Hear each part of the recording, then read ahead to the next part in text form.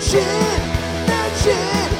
strap on in because we're talking about the nerd shit. Hello, everybody, and welcome back to Nerd Shit. Nerd Shit.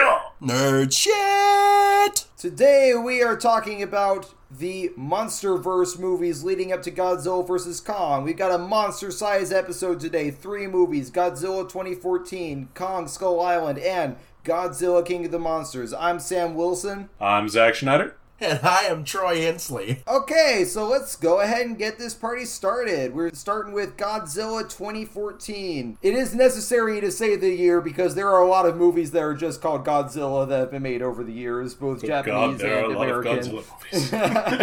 Yes, there are so many. This one was directed by Gareth Edwards. This is going to be a full spoiler review for all 3 movies, so if you've not seen these movies, go watch them. Most of them are on HBO Max. I think Kong and Godzilla King of the Monsters are on HBO Max, and you can rent Godzilla 2014 easily enough. Go rent those and then come back and listen to this, unless you just don't give a shit about spoilers, in which case, cool. Our first topic is kind of the Brody family, which is kind of the main family at the heart of this movie. And I'll admit, I had to kind of look up the names of these characters because I don't remember the names of these characters, but you have Ford, played by Aaron Taylor Johnson. You have his wife, Elle, played by Elizabeth Olsen, and then his dad, Joe, played by Bryan Cranston. The movie is weird because it kind of starts off, and definitely the promotional material made you think that Bryan Cranston was going to be the main guy in this movie, and even the beginning of the movie kind of leads you into that direction.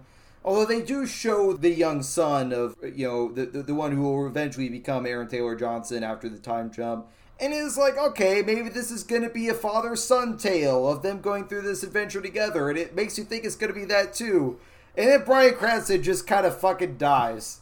And it seemed like he was going to be okay. And then he just as he was on the verge of recovering, he suddenly died. No, it was one of those things, it was kind of the Monty Python thing. It's I think I'm actually feeling quite well, sir. I think I might pull through, sir. And then they, zip up the body bag. It's no, I'm not dead, no!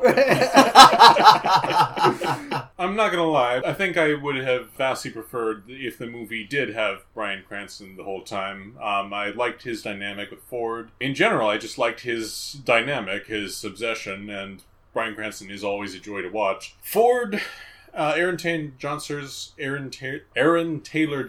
AJ's character. You did not see that coming? AJ's character is fine. That is both the nicest thing and the biggest problem I have with him is that he is okay. I do not hate him, but I don't love this guy either. He's generic protagonist. Yeah. To be honest, I don't care about the humans. Fuck them. In this movie, I really don't. Dr. Kurosawa is probably the best character out of the first movie. They hired Bryan Cranston so he can do his little cry on screen and try to get everybody moved because he loses his wife. Elizabeth Olsen does a fantastic job, as she always does. She's phenomenal. ATJ! He's alright, but to be honest, who gives a fuck about the Brody family? I'm sorry. I hate to be that way, but I'm in it to see Godzilla. I think, Troy, where you and I kind of differ on these movies. Yes, I love the monsters and I like Godzilla and everything, but I always feel like I need a human character or human characters to follow for me to create an emotional connection to the movie for me personally. And I feel that this family of characters could have been that. But the biggest problem with it really was killing off Bryan Cranston when they did. What this movie should have been was this entire movie should have been the father-son journey. Because I think that the two characters make each other more interesting. And I think when you remove the dad from the equation, then the son is just he doesn't really have an emotional connection. Like, he has his wife and his kid that he's trying to get back to, but he only shares scenes with them at the very beginning and the very end of the movie. He needed somebody to emotionally connect with. They kind of tried to do something where he, like, for, 10 minutes of the movie has a random kid with him who's trying to, like, get back to his family. We wouldn't need to, like, come up with these contrivances if you just left Cranston in the movie.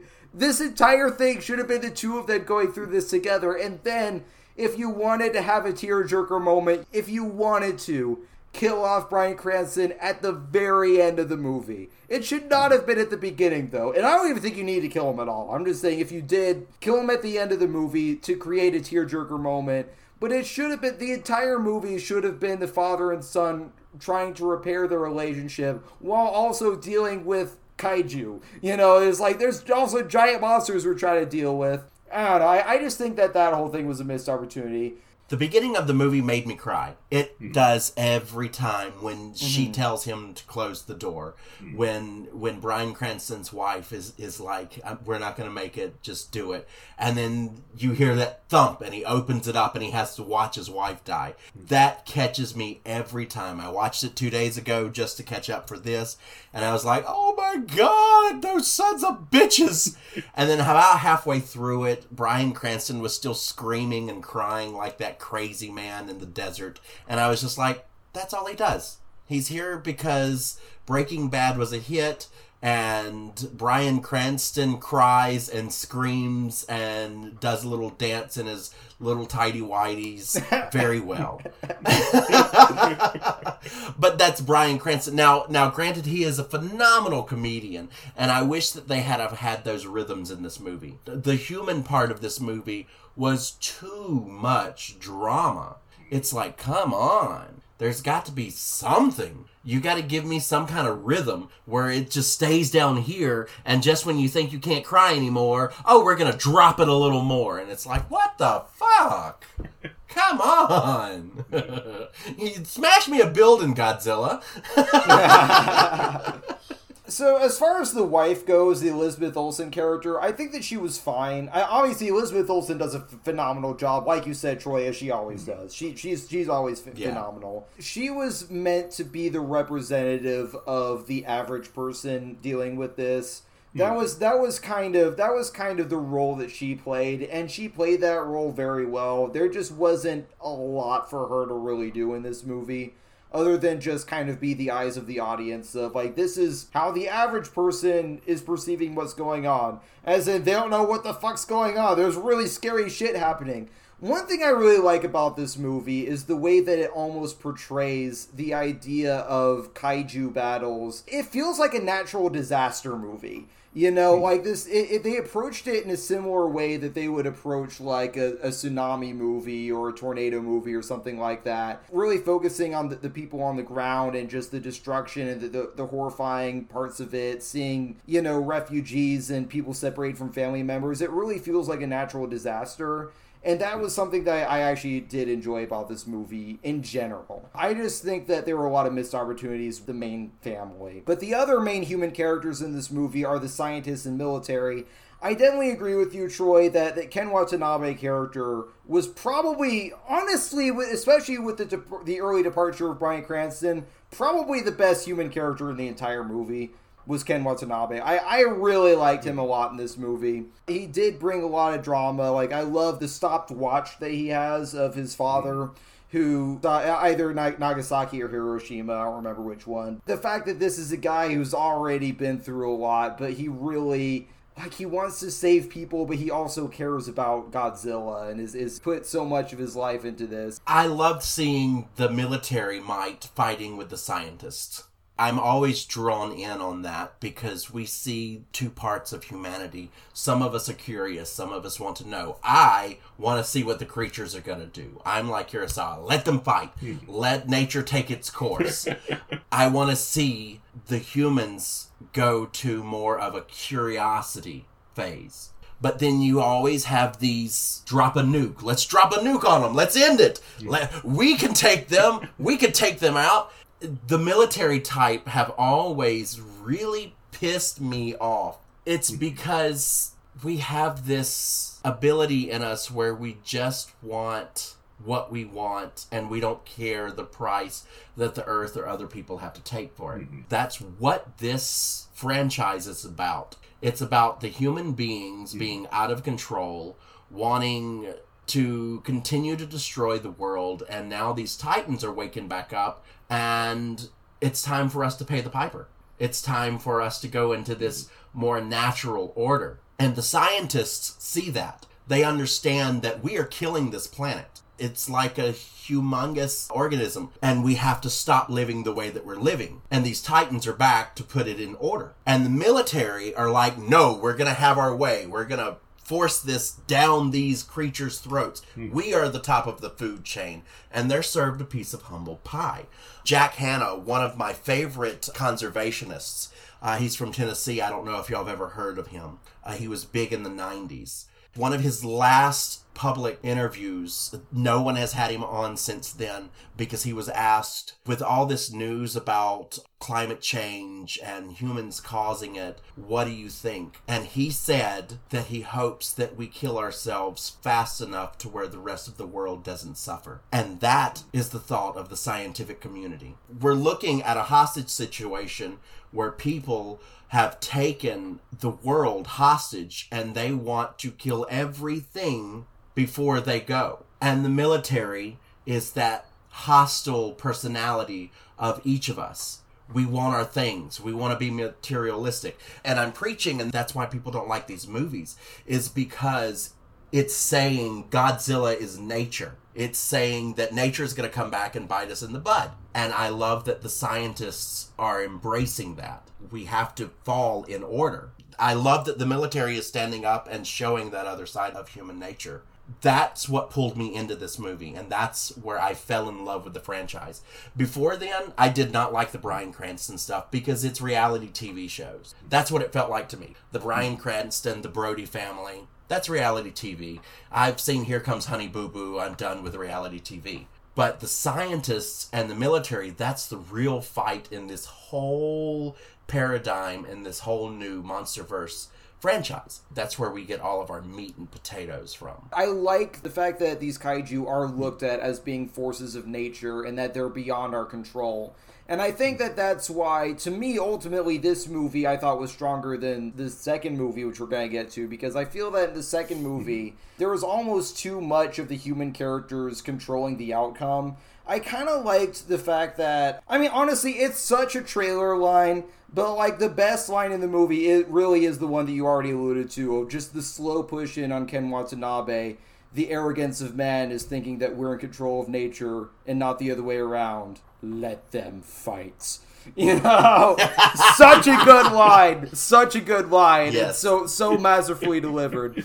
Yeah, I mean, you could argue, and this is kind of coming up, as far as, like, whether or not this movie is a little bit too much teasing Godzilla and not enough actual Godzilla, but when Godzilla shows up in this movie, he shows up. The thing about Godzilla that I love in this movie, that I actually love more than any other movie in this universe so far, is how weighty the scale of Godzilla is. Like in other movies, sure, they're big monsters and you can see that from a distance. Like other movies, they have them as big. This movie, this is a mountain that moves. This is a mountain of scale, of flesh, of animal being. And this movie, I think, sells that more than anything else. When Godzilla arrives, he is impossible to look away from. He is a landscape moving towards you.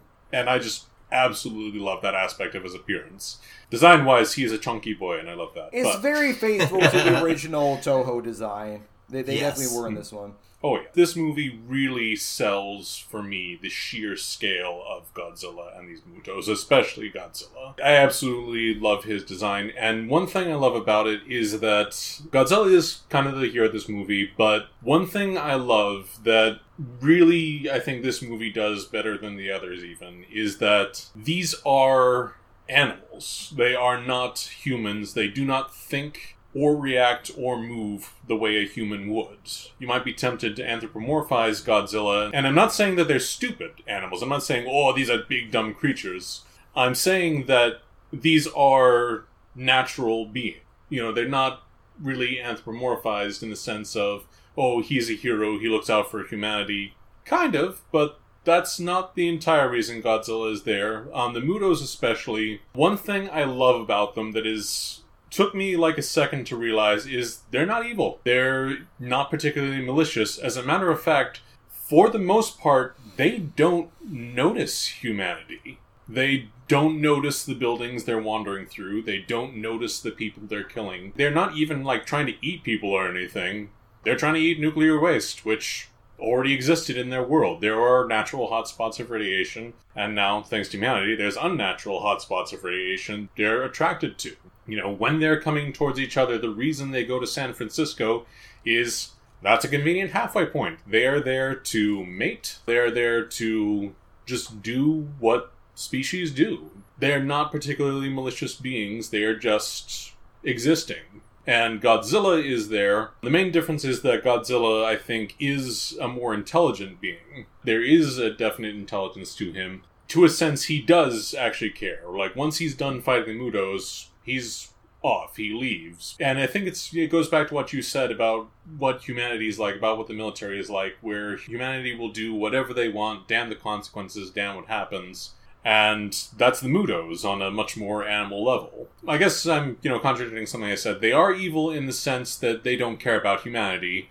They're not actively malicious. They're not trying to hurt humanity, but they also don't care what happens to any other species in their way. Godzilla is there because he does care. It's kind of implied that there were possibly other members of Godzilla's species that some of the Mutos had previously killed. And, leaving Godzilla as pretty much the only one left. So he knows what happens when these types of beings run unchecked.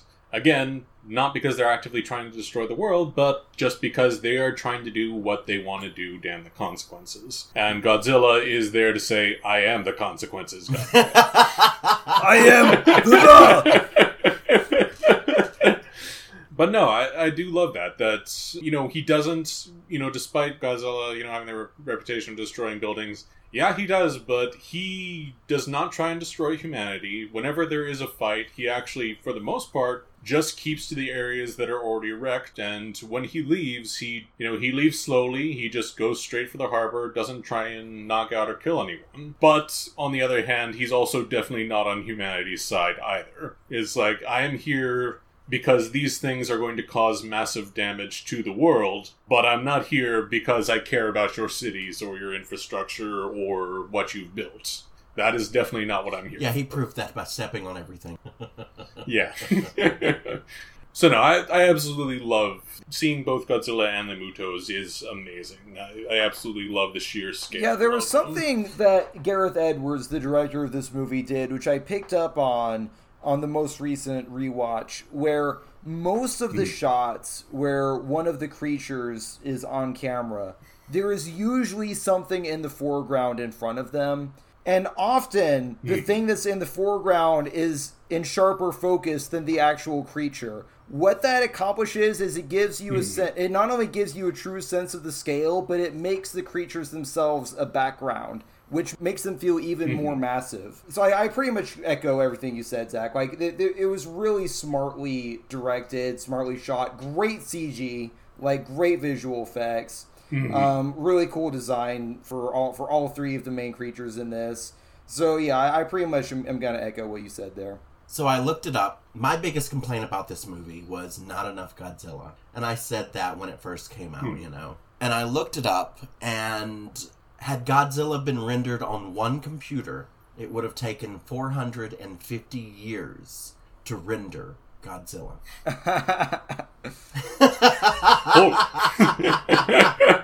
So we didn't get as much Godzilla because it was new technology at that time that they were using to render Godzilla. Because it was a newer software and special effects editing. It did its job, it did very well, but it took lots and lots and lots of render farms to produce the little bit of Godzilla we did get. But they made sure, just like Sam said, when Godzilla was on screen, Godzilla was on screen. He was fighting, he was doing his thing. And they did a lot of crowd-pleasing moves with Godzilla.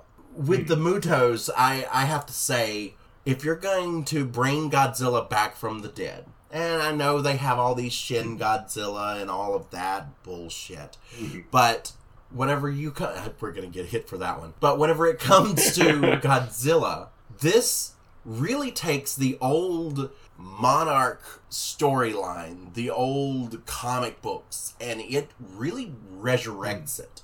And this was a resurrection for all of the monster fans. They did a lot of things for the fans in this movie when Godzilla was on screen. And it's always been, if you go back and watch the old Godzilla movies, it's always been mostly the people in the front, and it's always been mostly the people acting it out and more about the people. And Godzilla and the rest of the kaiju have been purposes. They've been metaphors for whatever. So Godzilla did its part in 2014. It resurrected this monsterverse. It put it back on the map, and everybody was happy to see Godzilla. Most of the complaint for this Godzilla movie was that there wasn't enough Godzilla.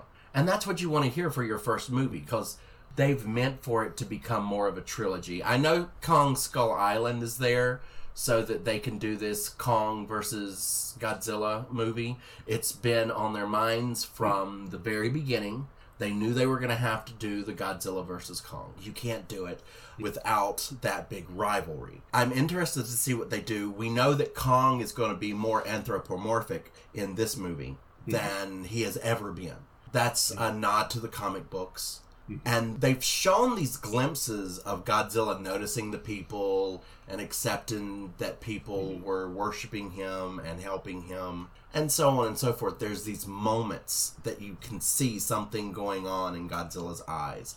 And I love that. How you can give this huge creature an inner monologue and its special effects. I love that they did that with Godzilla. Those little moments go a long way for me. I think resurrecting Godzilla was beautiful. I didn't like the Mutos. I thought they were designed well, but I thought they were way too generic to bring in for a Godzilla movie. I mean, I understand that you couldn't have the big ones come in, but you could have had Quetzalcoatl, or you could have had Behemoth, or something, another Titan. Gamera. Do you know Gamera? Give me Gamera. That's awesome. I loved Gamera when I was a kid. Oh my god. Me and my brother, we played aliens and monsters, and I would be Godzilla and he'd be Gamera, and we'd fight it out in the yard when we were kids.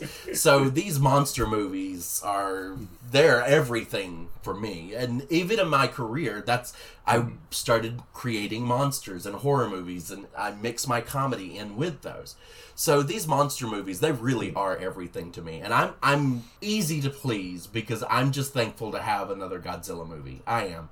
I hope it goes on forever, and I hope I get to work on one day. I really do. And I'm thankful that they took this new technology and they resurrected, and you can see Godzilla's skin. It's not just some guy on a miniature set rolling around kicking over buildings. I'm not knocking it, mind you, because that's what we had to do back in our day, and I would love to do a movie like that as a parody. But to show where we have come with our technology to recreate these creatures and to give them texture, to give that skin texture and to make it move, it gives me chill bumps right now talking about it. That's all I have to say. I don't even know if it makes sense, if I'm just drooling around, but Godzilla, that totally makes sense. I totally see what you're saying. I mean, and as far as we've already been kind of talking about the idea of anticipation versus payoff, of like, is it too much build up and not enough like actual fights? When I rewatched this the other night, it was the second time I had seen the movie. I'd only seen it once before, and the first time I watched the movie, I did feel that there was too much anticipation. The second time, I actually didn't feel that way. I actually no longer feel that way. And the reason I no longer feel that way is because I learned to watch the movie in a different way of This first one isn't really a monster fight movie. It's really what I kind of said before. It's a natural disaster movie. And when you watch it like that, it's a really good natural disaster movie. Like, it actually really is. Like, if you watch it through that lens, this is really just about this crazy thing happening, this crazy natural thing happening that we have no control over. We can't fight it. We can't really affect the outcome of it. All we can do is get as far away from it as we can. That's all we can do, you know? And I kind of enjoyed the movie on that level. I still understand, you know, the people that complain. Like, it felt like at the beginning of the movie, or like the first, you know, 2/3 of the movie, every time it seems like we're about to see a monster fight, the camera cuts away. Like, it happens two different times in the movie. It literally, yes. Like, the first time we fully see Godzilla, it's like, oh, we're gonna get a fight, then we cut to a different scene. And then it's like, oh, they're going to fight again, we're like following Elizabeth Olsen, and then the door closes and we don't see the fight. Like, it happens like twice in the movie. But then finally, at the end of the movie, we get the fight of Godzilla versus the Mutos. Zach, what did you think of the climactic fight when it actually happened? I loved it. I mentioned before that I love the scale. So I love that, appropriately, these are not... The Mutos are the closest to it, but these are not fast creatures, or rather, they are fast, but considering the sheer amount of distance they're traveling just to scratch each other or bite each other, it's weighty. Each blow is extremely weighty. I absolutely love how they move. One minor complaint I'll have about the Mutos is not even so much that they're generic, they're sleek. They're a little too sleek for my liking. To be natural, yes. Yeah, they're a little too sleek to be natural. Like, the female Muto is better in that regard. There is, you know, more to her that feels like, okay, this is a proper being. But the male especially, I'm like, this is too sleek a creature. But Godzilla himself, the way he moves, I love it during this fight scene. And there's a specific thing that I love about this series overall, but, like, especially in this movie, because you don't see it coming. If you're a Godzilla fan, you know he's got his nuclear breath, like his fire breath. But in this movie, the very first moment you see it, and the thing I love about it is the very first moment you see it is actually the first moment you hear it. I love the slow, weighty build-up of him charging up his nuclear blast. I just love the sound of it. That thum, thum, thum, thum, thum, thum. And then just everything stops. There's no sound for a second, and then... everything in that direction is on fire. The nuclear breath is awesome. The nuclear breath, like when he uses it to, like, he pours it into down the throat of the one Mutos. Yes! That's so cool. It's so classic cool. Godzilla. Classic Godzilla. He holds open its mouth and just... Yeah, I love the weightiness of these fight scenes, especially of the nuclear breath. Yeah. Yeah, no, I agree with you guys. It's a really cool fight at the end there. Okay, let's go ahead, since we got 3 movies to go through, let's go ahead and do final thoughts and score this one. I'll go ahead and start. I think that this movie, I definitely liked it better the second time. I didn't really like it the first time I watched it, but I liked it a lot more the second time. I still maintain, and I know that, you know, Troy and a lot of other people don't really care about the human characters. I just wish... I wish for myself that they had not killed off Bryan Cranston early in the movie. I think that was the biggest narrative mistake this movie made. They could have given Ford a really good kind of emotional arc with his dad the entire movie. There was a lack of something, like, emotionally to kind of latch onto for me.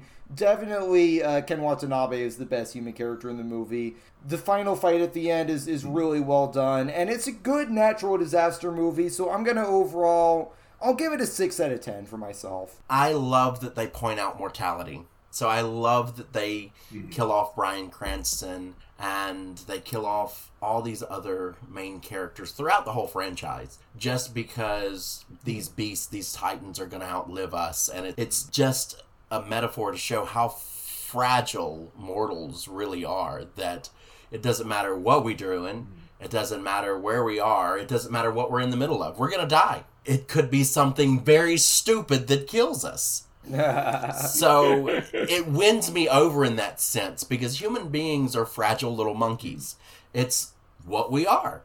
We think we're on top, but our little concrete jungles will only last for so long whenever it comes to nature, whenever it comes to Earth itself. We're just the blink of an eye. So I love that they address that mortality thing. I can deal with less humans because I honestly think the human story in this one was not strong enough. I think that it was a throwaway piece. It's not important. It's not a storyline that's going to last to the next one.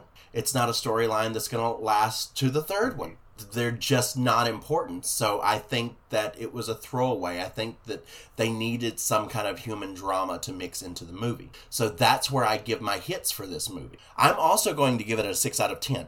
I agree with you on that. But it's funny because we give it the 6 out of 10 for the opposite reason. Yeah. So, yeah. I'm going to pretty much take the middle path there. Not because it is best to do so, but just because my opinion is generally mixed between that. This is a natural disaster movie. It is about something that cannot be controlled, cannot be contained. As far as this movie is concerned, it is a throwaway in that the story of the humans in this movie, with the sole exception of Ken Watanabe's character, just because he is the monarch scientist who is going to be...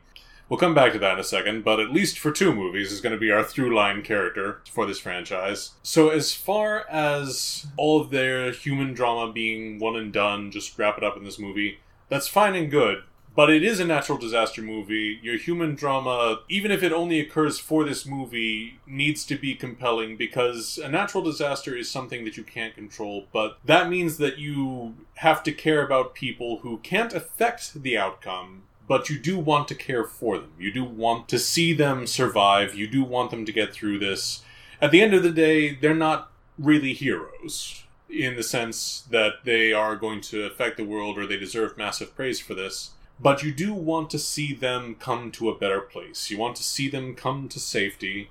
You want to see them struggle, and I do appreciate that you have that threat of mortality, the idea that, yes, even these heroes can die. Not heroes, but our protagonists can die here, that their survival is very much not assured. But that's one reason I do agree with Sam that I would have preferred to see a little more Bryan Cranston, just because I do want to see them make that journey together. That is what this story is. It is a story of a small human journey as the world becomes used to a new type of natural disaster. As we are introduced to these characters and humanity as a whole has to learn, okay, so we're not on top of this as we thought we were. So I'm actually going to give this a 7 out of 10 because I think that for the most part it handles that well, and as far as showing us the monster fights, showing us Godzilla, they literally did as much as they could, as you pointed out. They sacrificed screen time for Godzilla to have his sheer weight and impact so that when he was on screen, he was there. And you're like, that's Godzilla, right? Good lord. And I appreciate that. I really enjoyed seeing not as much of him, but having the best version of Godzilla that you could have be there. I'm going to say this in my grandfather's voice. I didn't go to the theater to see people running around talking. I went to the theater to see Godzilla open a can of whoop ass.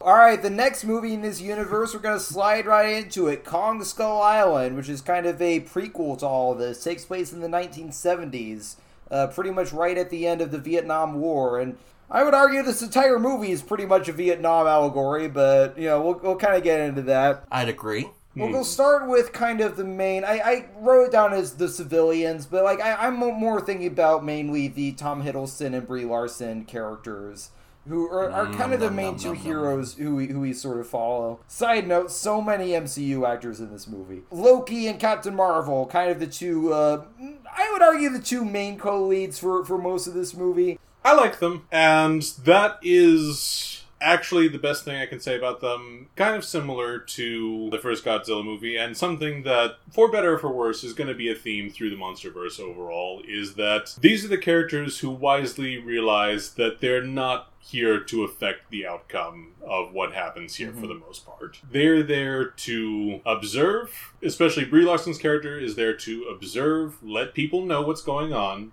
Tom Hiddleston's character is there to make sure everyone else lives long enough to do that, and that makes them the two smartest people in the movie, because they're the ones who realize, yeah, we're not supposed to affect the outcome of this, and frankly, for the most part, we can't. Trying to do so is a bad idea, which we'll get to when we come to the military. Even if you think, or even if you could possibly have the ability to affect nature on a grand scale, it might not be a good idea to do that.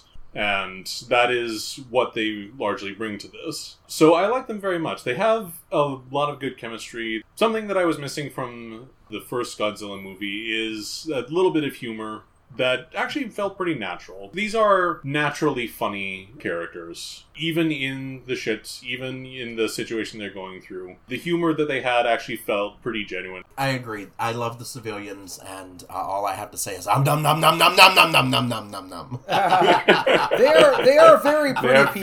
They're very yes. pretty people. I actually really enjoy both Hiddleston and Brie Larson in this movie. I really like both of their characters. Weirdly, I feel like based on this movie, I feel like you could cast the two of them as Nathan Drake and Elena from Uncharted, actually, but you know, that's a whole other thing. Yes. But yes, just get Tom Hiddleston to do his Chris Evans impression as Nathan Drake, but no,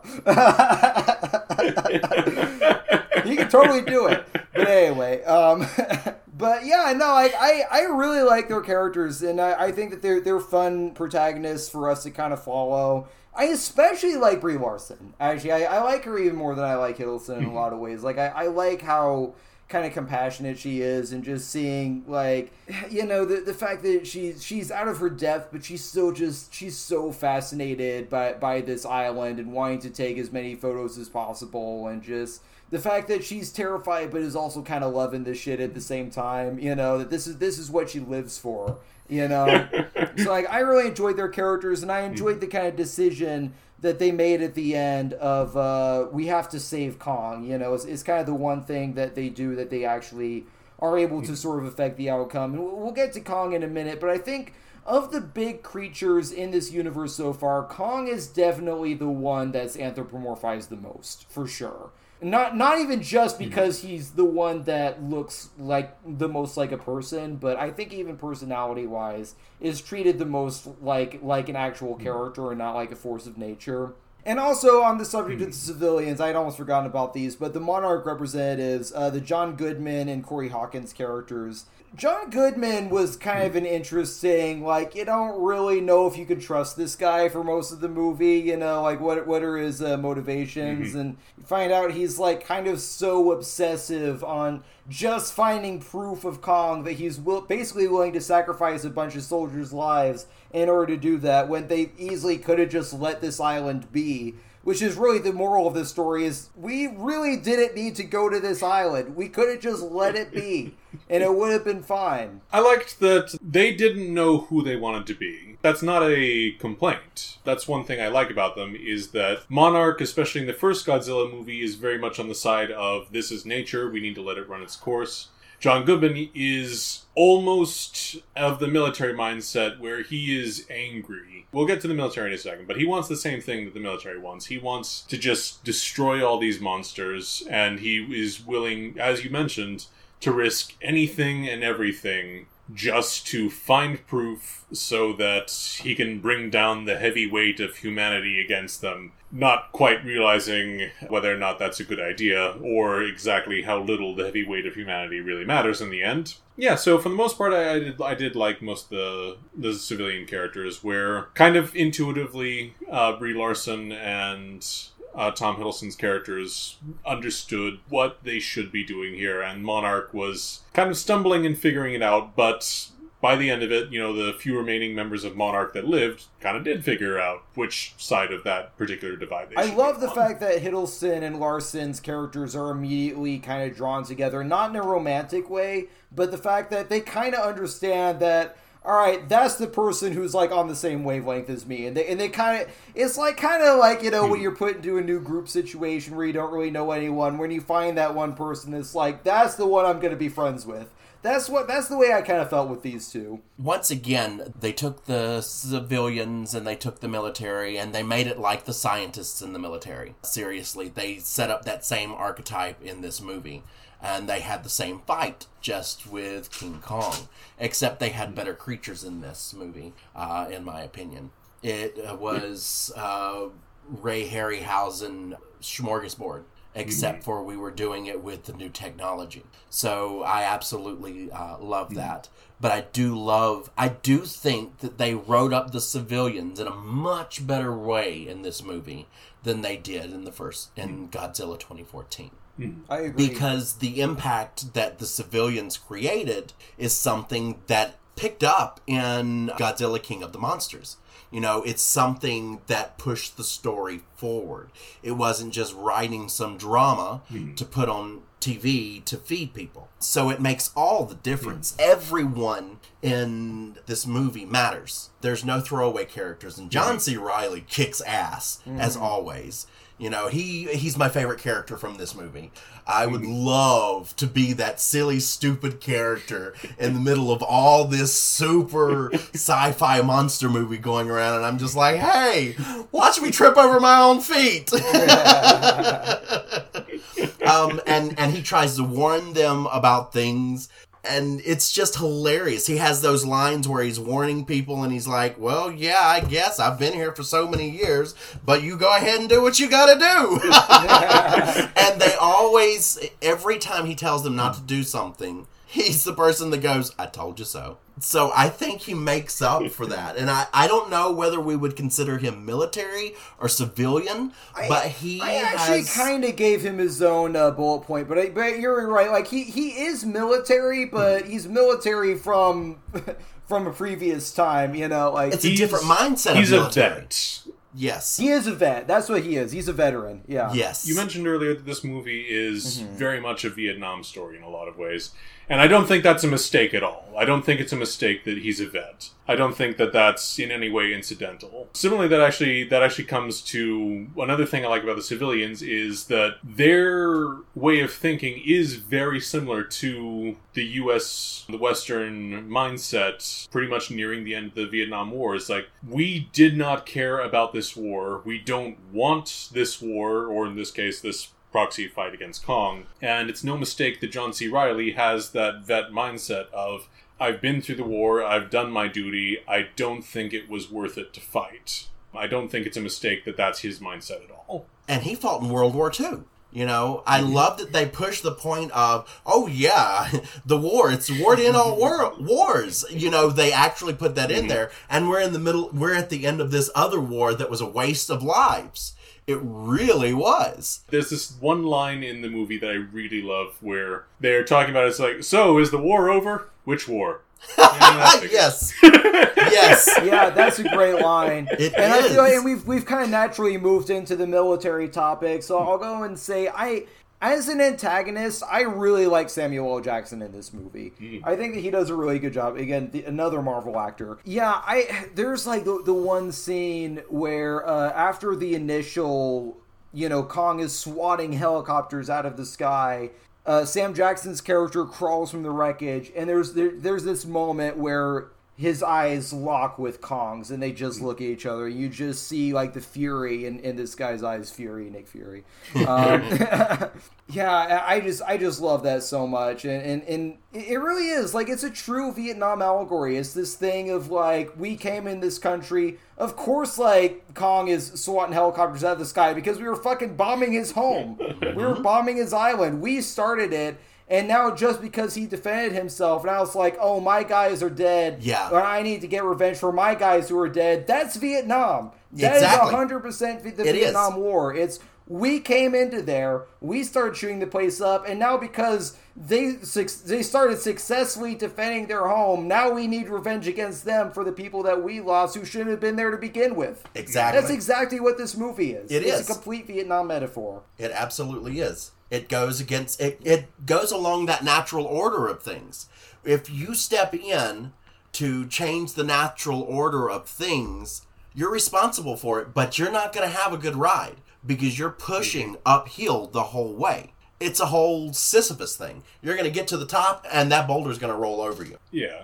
Going back to John Goodman's character, the military in this movie is really almost a perfect microcosm of the Vietnam War. John Goodman's character is the U.S. government. He wants them to be there. Doesn't particularly care about the military. He doesn't care about what the civilian wants. He wants them to be there, damn the cost, for his own grander reason. And most of the military that is on that island, with the exception of Sam Jackson, who kind of is the military command, most of the military on that island doesn't want to be there. They want to go. They want to leave. They don't actually care about this war. They're willing to follow orders for the most part, but this is not a war that they believe in. They don't believe in the cause. They don't actually want to get revenge on Kong. Some of them are angry, sure, but this is not their fight. Yeah. But they're forced to be in it. Yeah, absolutely. So, and that kind of brings us to the actual inhabitant of this island, who's kind of the character who sort of represents the Viet Cong in a way, which is Kong, Viet Cong. Or was that on purpose? I didn't even think about that until I just said that.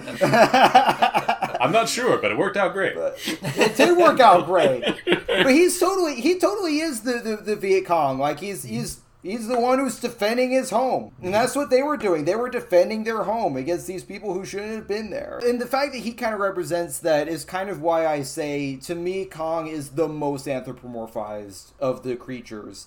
And again, not just because he's a primate. Not just because he looks more human than the other ones, but he really, he has kind of a personality. I think that he has some interactions with Brie Larson's character that felt like an homage to kind of the classic King Kong movies of you have kind of the sort of Beauty and the Beast going on, of you have the main, young woman who's the heroine of the movie, who always has this connection with Kong. It felt like they didn't go as deep into it as the main King Kong movies, or the original or the Peter Jackson one. Exactly. That's exactly the Peter Jackson one was definitely leaning towards bestiality near the end, let's be honest. Yeah, no. As far as creature design, they didn't just say, okay, he's a giant gorilla, we'll leave it at that. He is much closer, I don't think accidentally, much closer to one of those missing link species between humans and apes, because humans are technically one of the great apes. We are a great ape species, just one that went in a much less hairy direction. And I don't think it's any mistake that Kong is a fully upright being. He walks on two legs for the most part. I think it's no mistake that he is very much kind of one of the link species in a very different direction than both humans and apes, but obviously a much, much larger one. So visually, I love the design of Kong, and I especially love that I do love his place in the movie. He is very much a defender of his home. He is a intelligent being with very much an established personality who acknowledges people, and I do love his connection with Brie Larson. Or I love his connection with all the humans, actually, because unlike Godzilla, who recognizes humans as a species but doesn't, for the most part, care about individuals, in the first movie, Kong does have multiple connections with characters. He connects with Brie Larson's character through this film. Very early on, I made a joke at the beginning of the movie that Kong's appearance at the very beginning is when John C. Reilly's character and are fighting. I love that Kong appears, and based on the fact that they both survived the encounter and, came to view in a positive light, I can't help to think, but it more or less ended up as look, guys, stop this shit.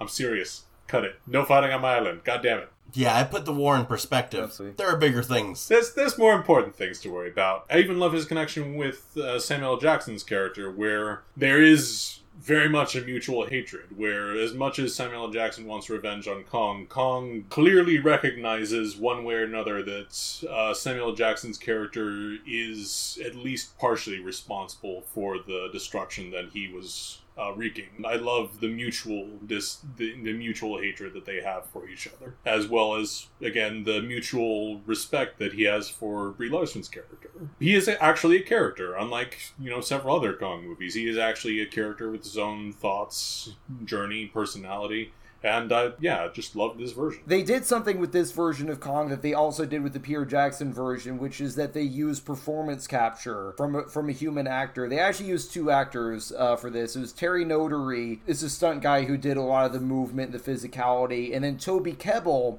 who actually plays the character Chapman in this movie, was the facial performance capture for this character, and they both did a really good job playing Kong, essentially. Toby Kebbell, by the way, is one of those unsung actors. If you don't know who Toby Kebbell is, you should know who Toby Kebbell is. Toby Kebbell he's the heir apparent to Andy Serkis. Don in War for the Planet of the Apes, he played Koba.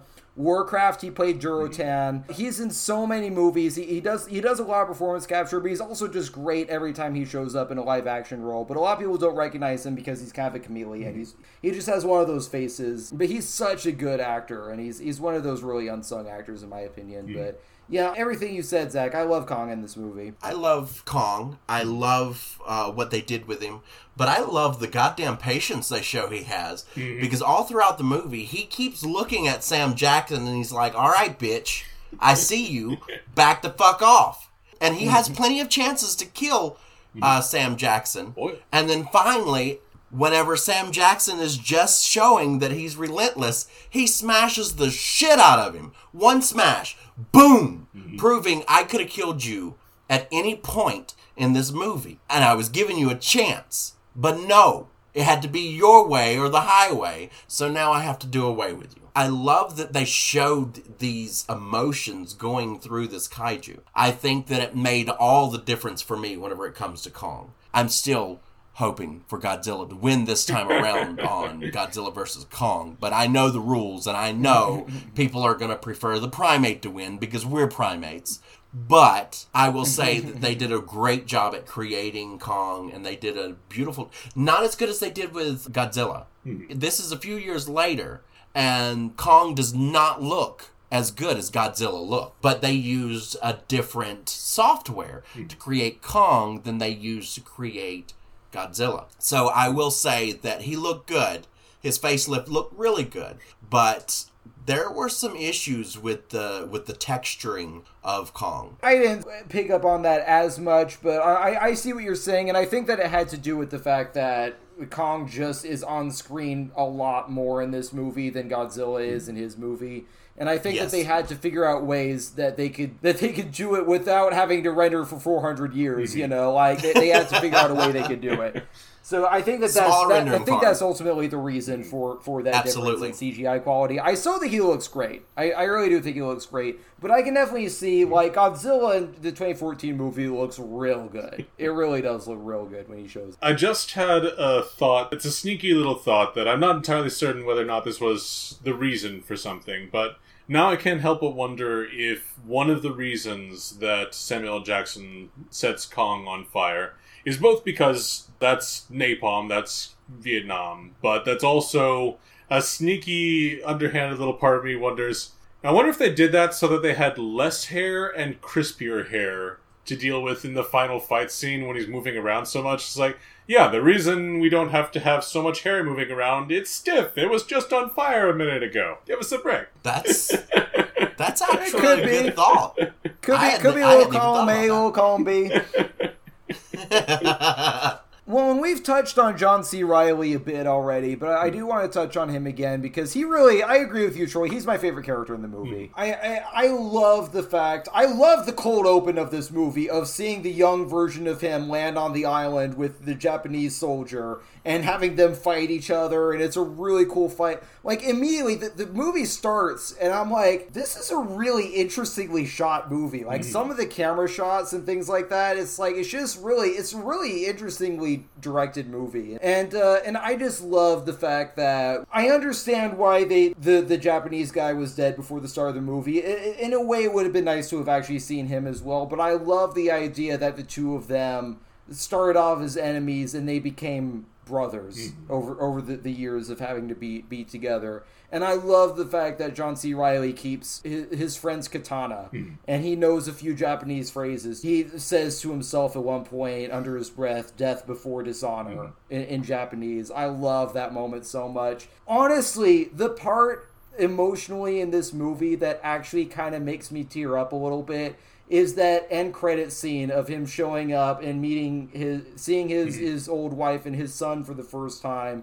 And the fact that it's shot with this old footage Super 8 camera, it makes it feel like documentary footage of a vet coming home. And it was so effective. It just, that's the part that tugs on the heartstrings. And then seeing him finally eat a hot dog and drink a beer while watching the game, it was like, this is such a perfect way to end this movie. And in a weird way, as much as they should never have gone to that island to begin with, I feel that he had to survive to the end of the movie, because that's the one good thing that came out of this whole trip is the fact that they saved him. Because if not, he would have died. He would have lived the rest of his life on that island. Absolutely. I mentioned before, I like Tom Hiddleston and Brie Larson's characters. I really do. They are good. I love John C. Reilly's character. He is, for me, the very human heart of the movie as soon as he appears. You mentioned earlier that he held on to the katana, that he knew some Japanese. I also love that in one of the few fights that the humans have with the skull crawlers, he also apparently knows how to use that katana as well, and that tells me that there were years where these two were roaming the island. He was learning how to use the katana from his brother that he made from this war, that they were going on these adventures, learning about these creatures, and one of those adventures sadly did end with the death of Gunpei. I want to see that movie. I want to see the movie with the younger versions. Yes. That would be a movie I would be 100% on board for, is just seeing them learn this island, learn the adventures. I also loved the interaction with the natives. The natives in this movie were really interesting. I think this movie was really smart about paying homage to and playing the opposite in a lot of ways of the original Kong. Where in the original movie, Kong represented the fierce unknown. He was this monster from the dark jungles. The natives were sacrificing people to them as his god. They were beasts. And here, the natives do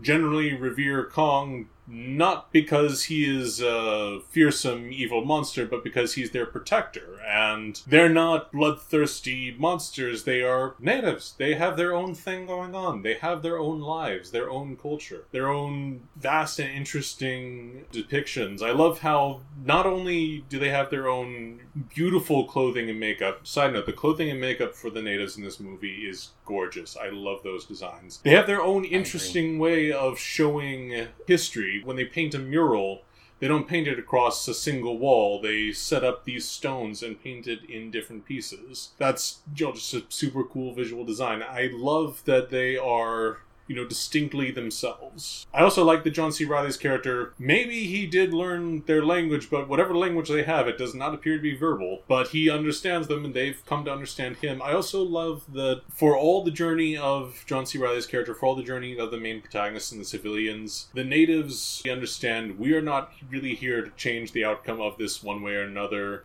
They don't prevent them from leaving. They don't try and, tell them not to leave or tell them that it's a bad idea, but they also don't seem to actively help them do it either. It's like, okay, you guys are going on your own journey, and we respect that, and we'll open the gate to let you in, we'll open the gate to let you leave, but we have our own lives, and we frankly just don't care that much about you. Yeah. I love that they made the natives people. Mm-hmm. I love that they didn't make them caricatures like they have in so many other Kong movies. Mm-hmm. In so many other Kong movies, they're seen as dumb, unintelligent caricatures. And in this one, they're people. Mm-hmm. Like you said, they have all these aspects to them. They have a society. They have their life. They have a religion where they worship this guardian. It's beautiful. They're not seen as stupid. They're just seen as simple people. Mm-hmm. And I think it's gorgeous. One of my favorite shots that really hammers that home is when the boat is leaving. We see the outer gate open, and it's a really intricate mechanism. It is obviously brilliantly and intelligently crafted by the natives. They're not idiots. They're not stupid. You're exactly right. They are simple because they have chosen to be.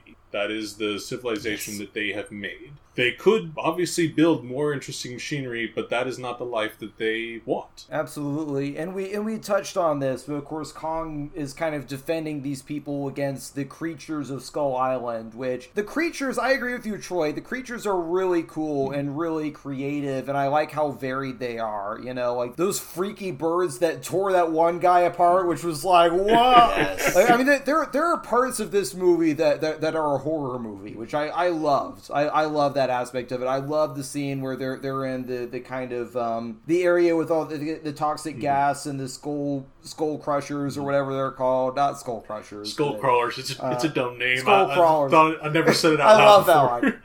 I just said it out loud. Sounds kind of stupid now that I said it. Sounds kind of stupid now that I said it. But yeah, no, the skull crawlers, which are actually really frightening and interesting creatures, including the huge one that Kong fights at the end. But just, there are so many different weird creatures. And that, to me, is the key to any movie that's about Skull Island. To me, the key is just making all the different creatures as weird as possible. That, to me, is the whole point of Skull Island. And I think that this movie nailed that. Well, it goes back to the very original King Kong, where you had the Ray Harryhausen still motion Tyrannosaurus and the Pteranodon, and you had Kong fighting all these huge dinosaurs.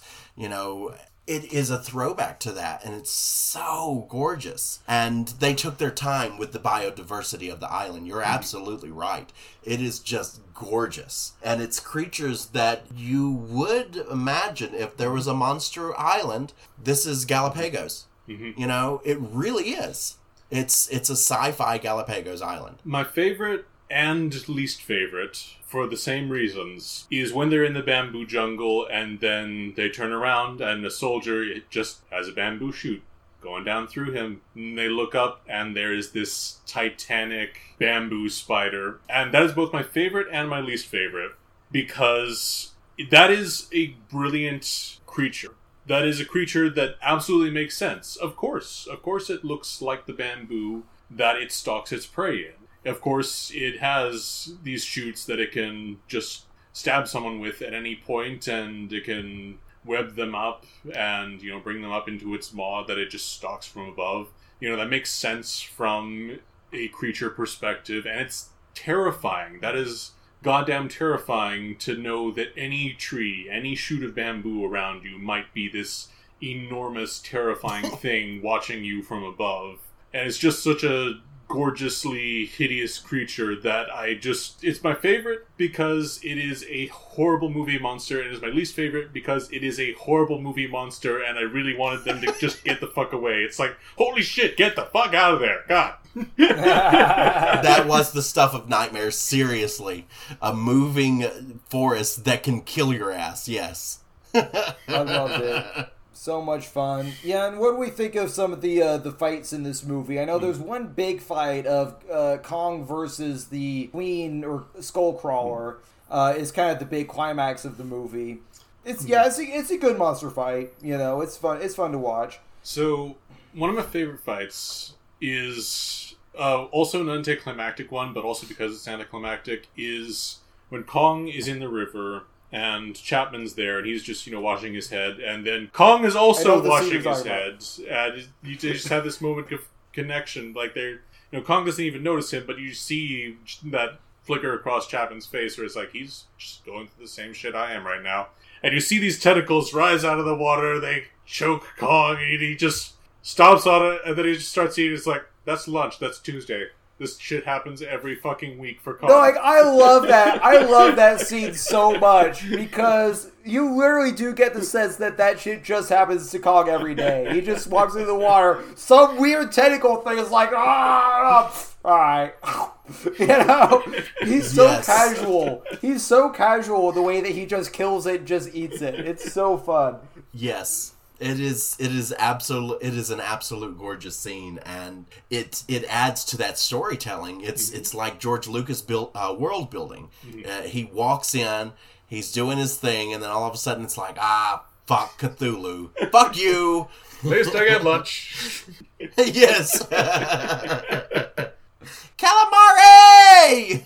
As far as the human fights go, I love the scene where they're in the kind of the mass grave with the toxic gas and the fumes and everything. That's such a cool sequence. It's such a, it's scary, it's cool. I love it's so Metal Gear, and I'm gonna get back to this in a second, but the scene where Tom Hiddleston puts on the gas mask and is fighting through with the katana, just the visuals of that is like this is literally something out of a video game, and I love it so much, So I agree.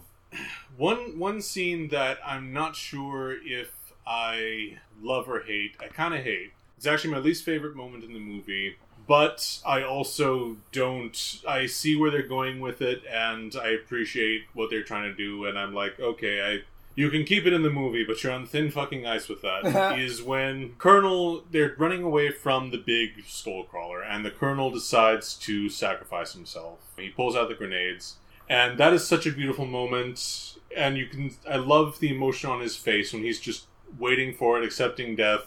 And then the Skullcrawler smacks him across the canyon and his entire death is wasted. And I hate that moment, but also I get it. It's like, okay, so this is not a dumb creature. It can think and it can recognize what you're about to do. But also, I hate wasted heroic sacrifices so much.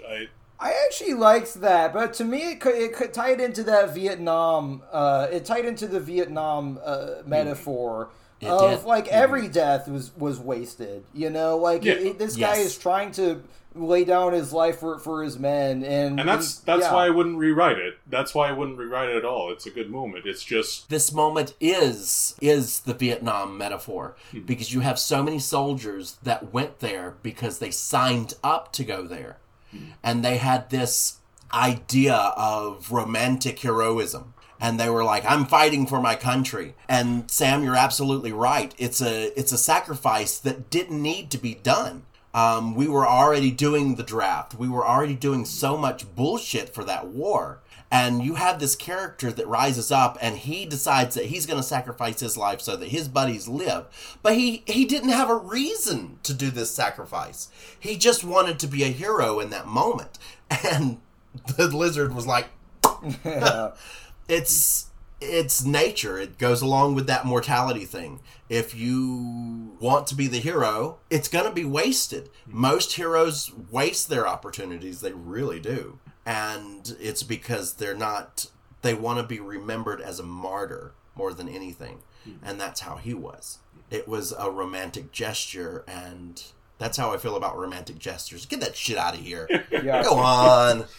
Everyone wants to be a hero, but no one wants to stick around and do the work. Exactly. Yes. Let's go ahead and wind down and give this one a score. The main tick that I have for this one is the special effects of Kong. Kong feels like a bad video game, like I'm playing PS2 again. And I understand why they did it. They sacrificed a little bit of style to get everything else in. But as far as the script, as far as the characters, as far as the plot, everything lines up. As far as the biodiversity, the creatures, they're gorgeous. It's amazing. Kong, the way that he is played, it's just beautiful. So I'm going to give it an 8 out of 10 because the only thing that I'm taking off for is not taking that extra time to render Kong. Respect the ape, dude. Respect the ape. Yeah, I think that there's a couple of scenes where they wanted to get the fluidity of these characters down, so it sacrificed, as you said, a little bit of the style, a little bit of the scale, I think, was what I was missing from this movie, especially as compared to Godzilla 2014, is that the creatures are wonderful, they're beautiful, but I am missing the scale a little bit. They don't sell me on the size and weight of everything that is going on, particularly Kong. He feels basically like a human in a world where there's a bunch of tiny humans around. It feels like everything else is small, not that he's huge. That's my nitpick with the movie. But everything else is fantastic. So I'm gonna give this a 9 out of 10. The CG worked for me. I think that it was tough because not only what we were talking about as far as being able to render that much, but like it's also hard when the CG is so much in bright daylight the entire movie. You also can't really hide things. But I also understand, like, for this kind of Vietnam jungle aesthetic they were going for, the overall look of the film and the lighting of the film and everything is pretty much spot on for what they were going for. This movie is directed by a guy named Jordan Vogt-Roberts, who this was his first studio movie. He had done one indie feature, I think, before this. And he did such a good job of the kind of political commentary mixed with really fun spectacle and action and just making a really fun movie that also has these really great serious beats to it, which is why I am so excited that he is the one directing the Metal Gear Solid movie. He is directing Metal Gear Solid starring Oscar Isaac, and he is a massive fan of Metal Gear Solid. The fact that John C. Reilly's boat is called the Gray Fox, that is not a coincidence. That is not a coincidence. That was 100% an homage, and he has said in interviews that was his homage to Metal Gear.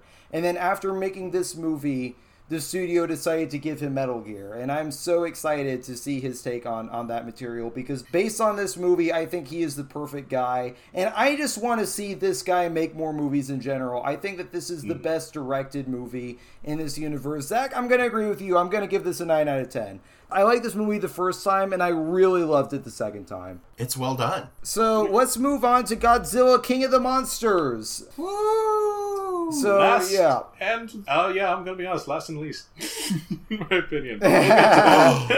No, we'll get to that too. So, the first one, I know we don't like talking about the humans in this movie, but they're in the movie so much that we're talking about it. So let's talk about the family at the heart of this particular movie. You've got, Kyle Chandler, Vera Farmiga, and Millie Bobby Brown. Of these three, I really like Millie Bobby Brown. I actually think that she's the best human character in the movie, other than Ken Watanabe, who I'm going to get to my thoughts on him in this movie in a second, but I really liked her in this, and a lot of it had to do with the fact, it wasn't even that there was so much as far as the script goes.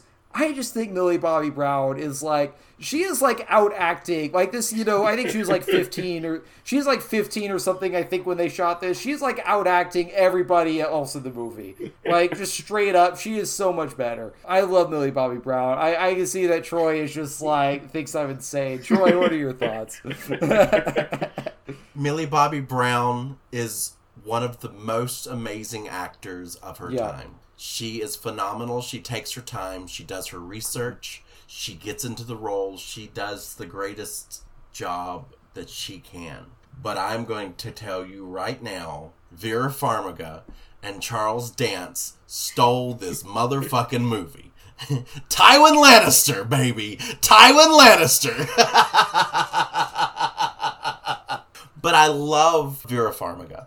She came at this from a way that you would not expect. It's very different than her typecast has been. She has been the matron. She has been that motherly consort, that the mother archetype. We see her in that in Bates Motel and in all of these other movies that she's done. The Conjuring. She's always been this supportive, regular female character, and I've always wanted. Now I love what she did with Norma. I love what she did with Norma in Bates Motel. But to see her sink her teeth into this character that loses her child and decides that she's not going to make that a wasted loss, that she's on board with allowing Tyrion Lannister to bring about this natural order, which is very different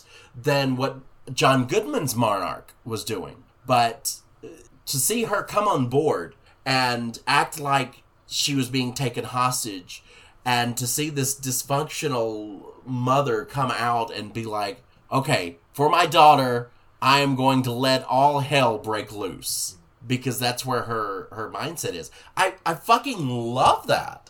She's my favorite character of the movie. Because she sacrifices in the end. She makes the mistakes. And she pays the ultimate price because she knows she has to. And she redeems herself. I still get to... I watched it last night just because I knew we were doing this. I watched it last night and I was like, God damn you, Vera. God damn you for being so amazing. So, yeah, my thing with them... So I'm going to go over all three. Vera, I like how her character is very consistent throughout the movie in that her goal never changes. She intends to free the Titans. She intends to openly and directly intends to have humans step down as the dominant species. She's always on board with that. The only reason she makes a redemption is because she's a scientist, she's presented with new information, and she changes her method based on that, but not her goal. Her goal is always that, and that never changes. It's just that at the end she realizes, okay, Ghidorah is clearly not part of this. He's not part of the natural order. He's gotta go. We gotta do something about that. So I will change what I'm doing, but not why. And I appreciate that. Millie Bobby Brown, I like that she is... In a lot of ways, I've seen some people talk about her, and one thing I think is very appropriate is that it's not a mistake that she's the one that takes the alpha signal and goes later on. Because though she is but little, she be fierce. She has the personality, in a lot of ways, of these kaiju. She is like a kaiju made tiny. And especially I love her moment when she is confronting Ghidorah. Yeah, she's confronting Ghidorah. She's got nothing. She doesn't have teeth. She doesn't have claws. Ghidorah is about to annihilate her with a beam, and she stands there and she fucking roars at him. And I'm like, I like this kid. I like this kid a lot.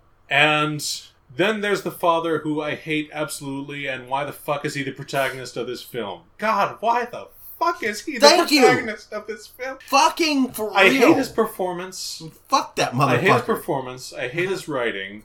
He is so fucking boring. The way he's written is so fucking boring. He is protagonist number 354 that we got off a shelf somewhere.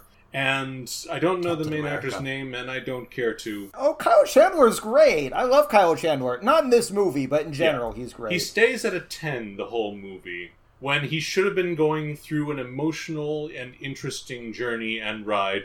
But no, he is like, I'm angry about things, and I am going to be angry at you about various different things. But I am never going to stop shouting, because this is the only volume I know. I hate him you so know who much. Kyle Chandler is? Really? He's been in so many movies. He's been in a lot, but yeah, I don't know. I guess it's just his character is like... He's not great in this movie. He's not great. He's usually good. He's usually good, but he's not great in this movie. I agree with that. In a lot of ways I blame that on the writing, because I think that as an actor he maybe should have tried to elevate the character somewhat. It's very clear that the character's not well written, and it's just very clear that he's not trying. And you know what? Everyone has those days. And Well, he wasn't trying because he was the one actor who realized the garbage movie that he was in, that this was a Mad Lib screenplay. This is a Mad Lib screenplay. You shut your whore mouth! No, this is straight up. This is just fill in the blank. They took a generic screenplay and just filled in the blanks of like characters and terms. This is complete Mad Lib screenwriting. I'll come back to this. Vera Farmiga, as an actor, did the best she could with the horrible writing for her character that she had. Okay, like, here's the thing.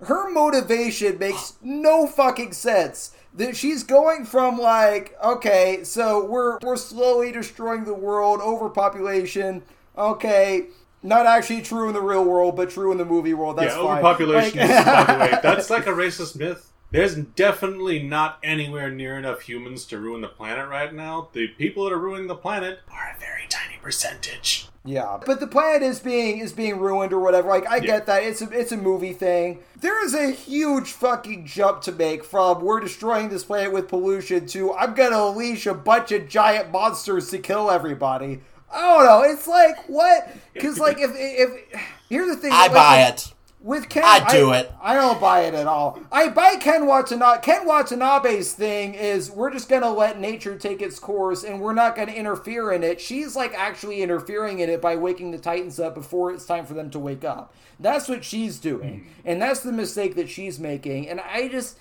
just can't buy the mindset of anybody who would just make the decisions that she would make. Even if you think that the world is in trouble, there's so many other contingencies to try of, like, what are some ways I as a scientist can try and figure out ways to reduce carbon emissions or to, you know, figure out, I don't know, it just, It's just a huge fucking leap to, I'm gonna, like, destroy all the cities with kaiju.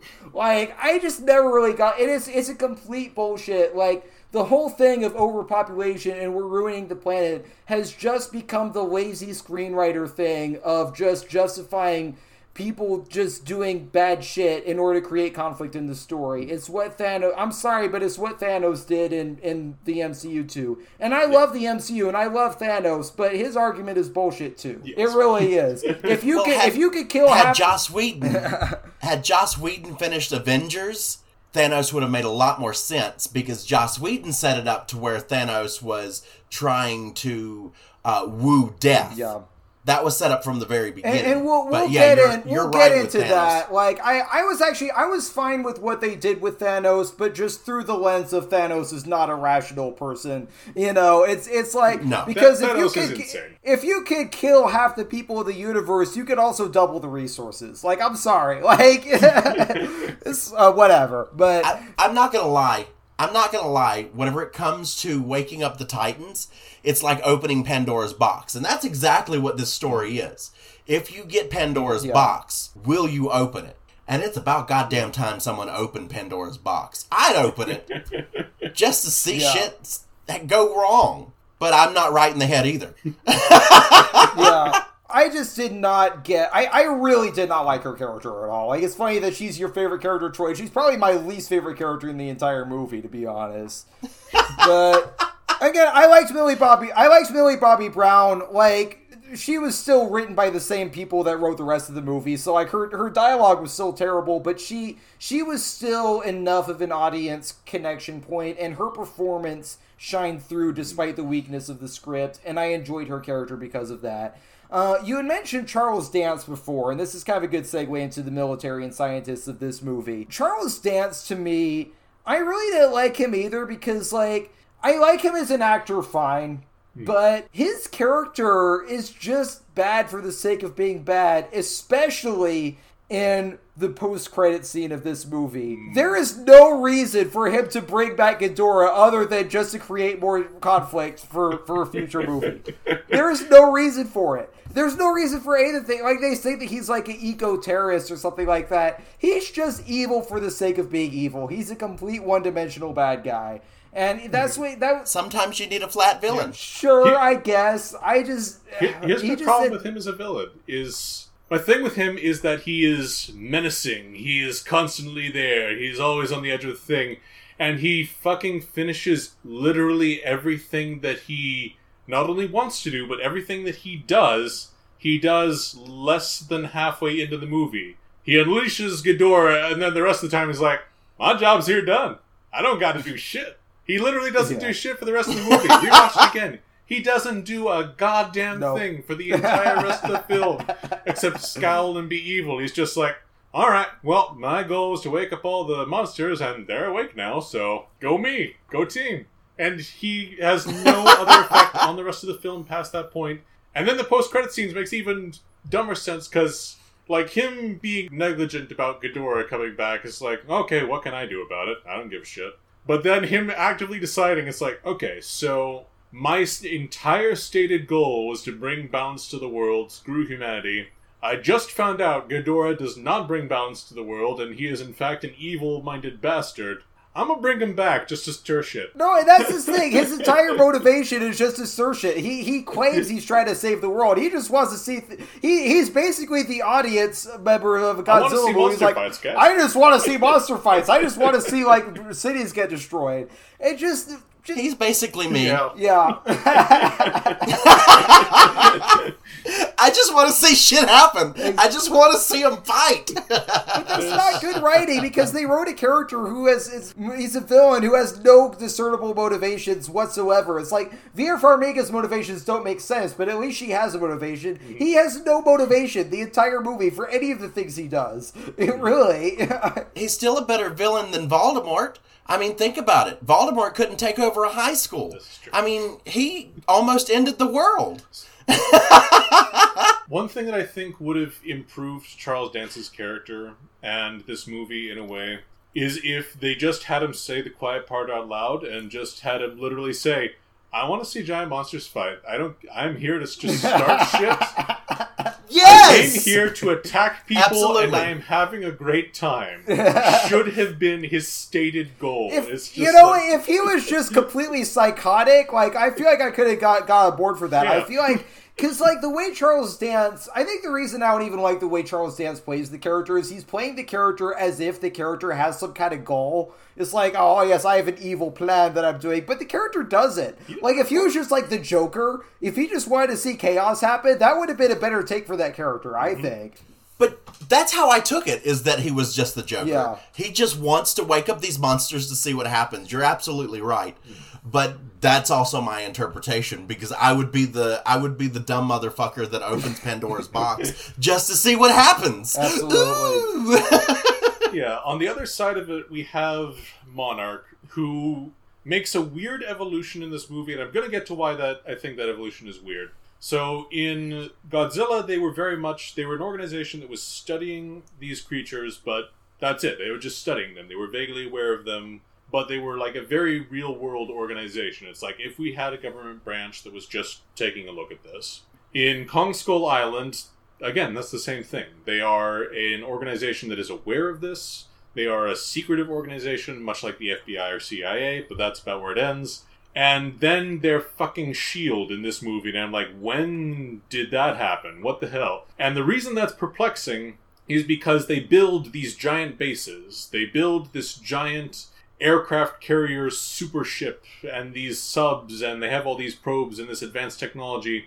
And the reason that's perplexing to me is because while that makes sense in a MonsterVerse like 30 years, like some ways down the road, where the monsters have been around for a while and you have to have humanity adapt just to live around them, the reason it's perplexing is because Monarch still doesn't do shit! They can't do shit. They fail to recognize that they cannot do shit. That they are absolutely inconsequential in literally every single fight scene.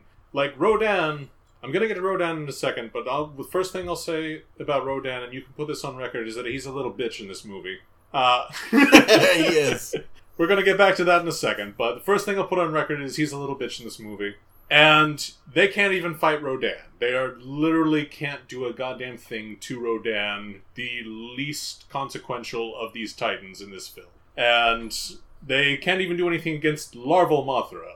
Baby Mothra, they can't do anything against. So I find it weird to try and portray them as hyper-competent, as having all this cool advanced tech, when it's like, you still can't do anything. This is not impressive. Your giant flagship just is it's basically like you just built a giant statue of a dick in the ground. It's like, alright, that's very cool. Doesn't do shit. It's not important at all. And that's ultimately our problem with the scientists in this movie, is they're not important at all, and I don't care about them, and they're not going through an emotional journey or presenting an interesting point of view, which again, they're presenting an interesting point of view in the first Godzilla, but for some reason we're supposed to pretend like they're important or impressive for some reason. It's like, they're not. I enjoy Bradley Whitford's performance in this. That's the guy with the glasses. I thought he was annoying as hell. And the gray hair. And I enjoy him. But I also think that what it comes down to is that Monarch is splitting. We are seeing Monarch split. And the real Monarch is the good scientists. And this Shadow Monarch, we're seeing like, I think they're taking a page out of Agents of S.H.I.E.L.D. I think that you hit it right on the head. I think that they're Hydra. Dance's Monarch is Hydra. And this other Monarch is the one that wants to stay in. But they're having this internal fight and they don't know who is who. And that's why Dance's character comes in and just starts destroying. Because this is the second part of a trilogy. Kong is not a part of this trilogy. Kong is a bonus movie that gives you a background for this third part of the trilogy that's coming up.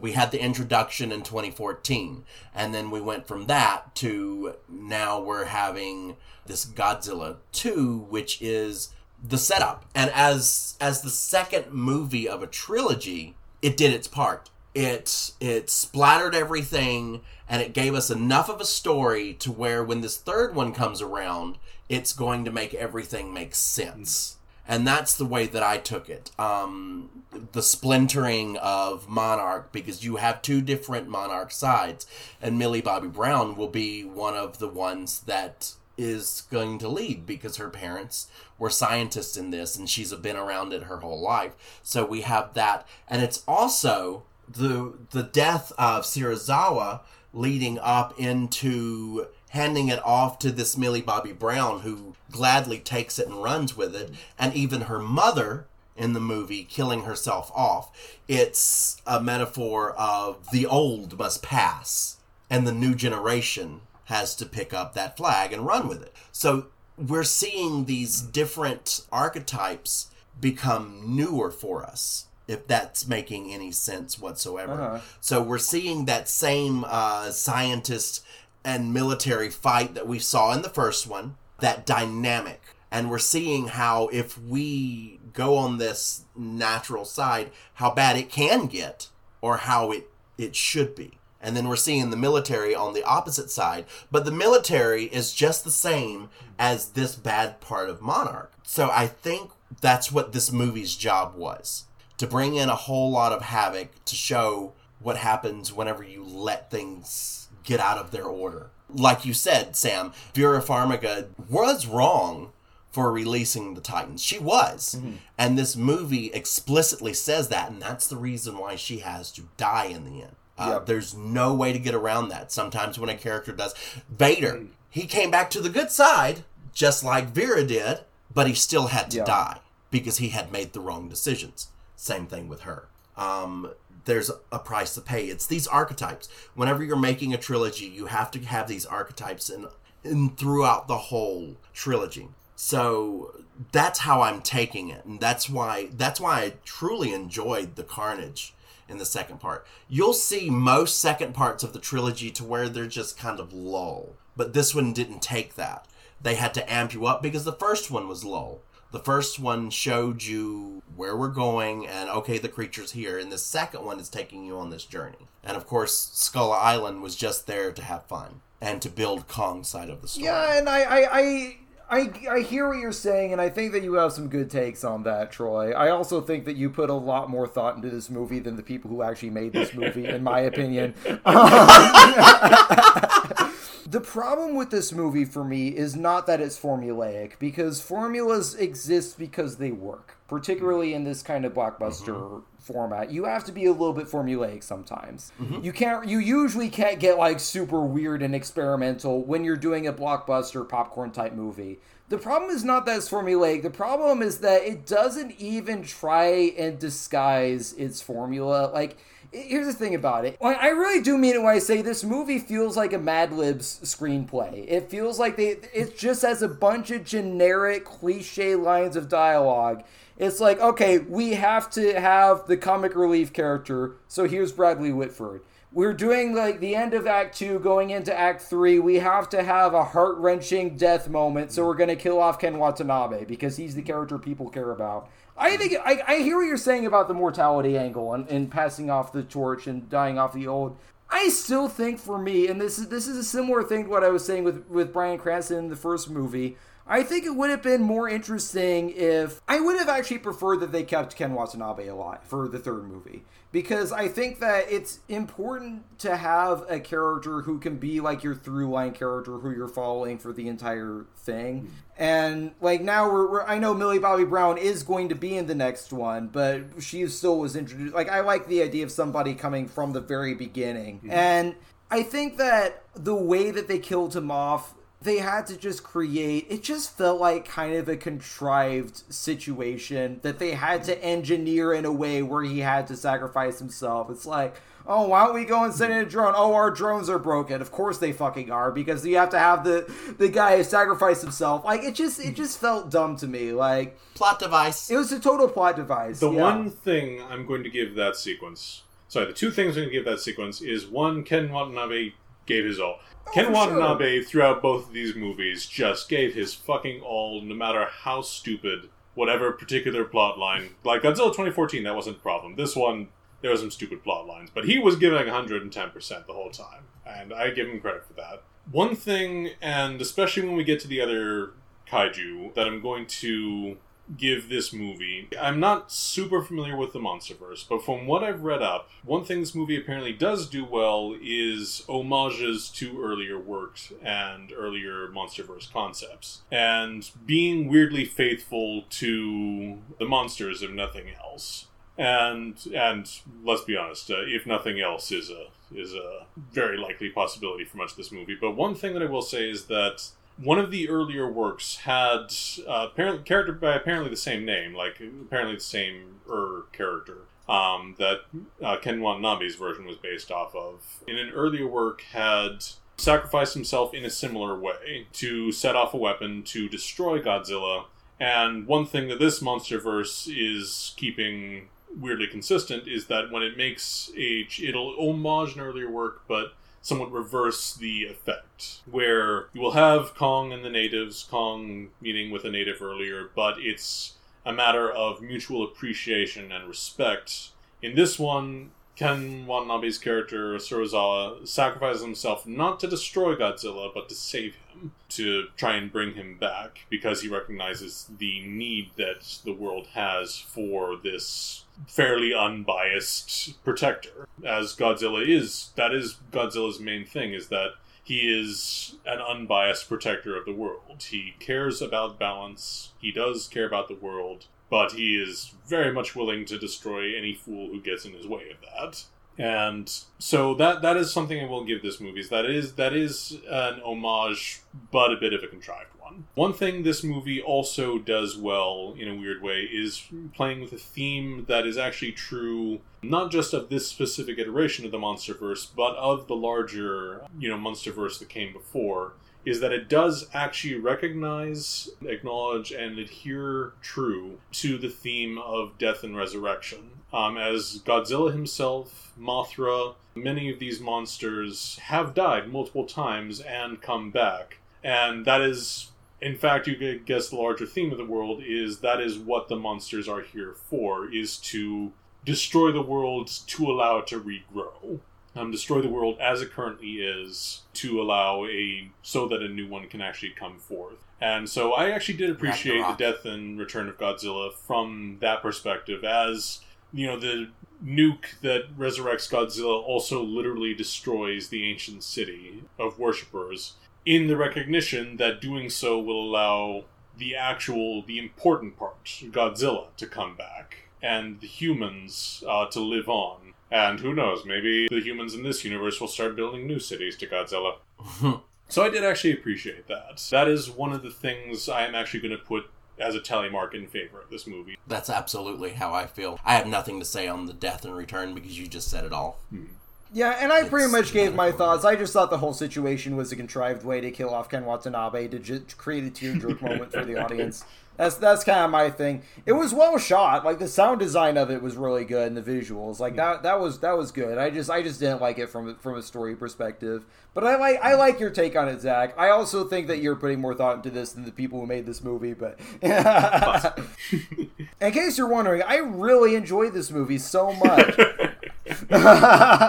Let's talk about the other kaiju. We got Mothra is introduced in this movie. I enjoyed Mothra. I thought Mothra was pretty good. Yeah. So Mothra is actually my favorite part of this movie, hands down. I'm just not going to lie about that. I love her. One of the interesting things I like about Mothra is that, and this is kind of true to, again, like I said, this movie is weirdly faithful to history of the MonsterVerse, considering how weirdly formulaic a lot of the rest of it is. I like that Mothra at no point kills any human during this movie. When she's in her larval form, when she's knocking scientists about, she's picking them up and throwing them into a web she just spun on the wall. Mothra is, in this movie, and in pretty much every iteration, a deeply fierce protector of Godzilla, and especially of humanity. She is, even more so than Kong in a lot of ways, the biggest kaiju friend of humanity. And she's also like one of the weirdly... I know it's mentioned that Kong was weirdly anthropomorphized. Mothra in a lot of ways is also anthropomorphized. One thing that I appreciate is that I mentioned that death and resurrection is a huge part of the MonsterVerse. For Mothra, that goes doubly so, because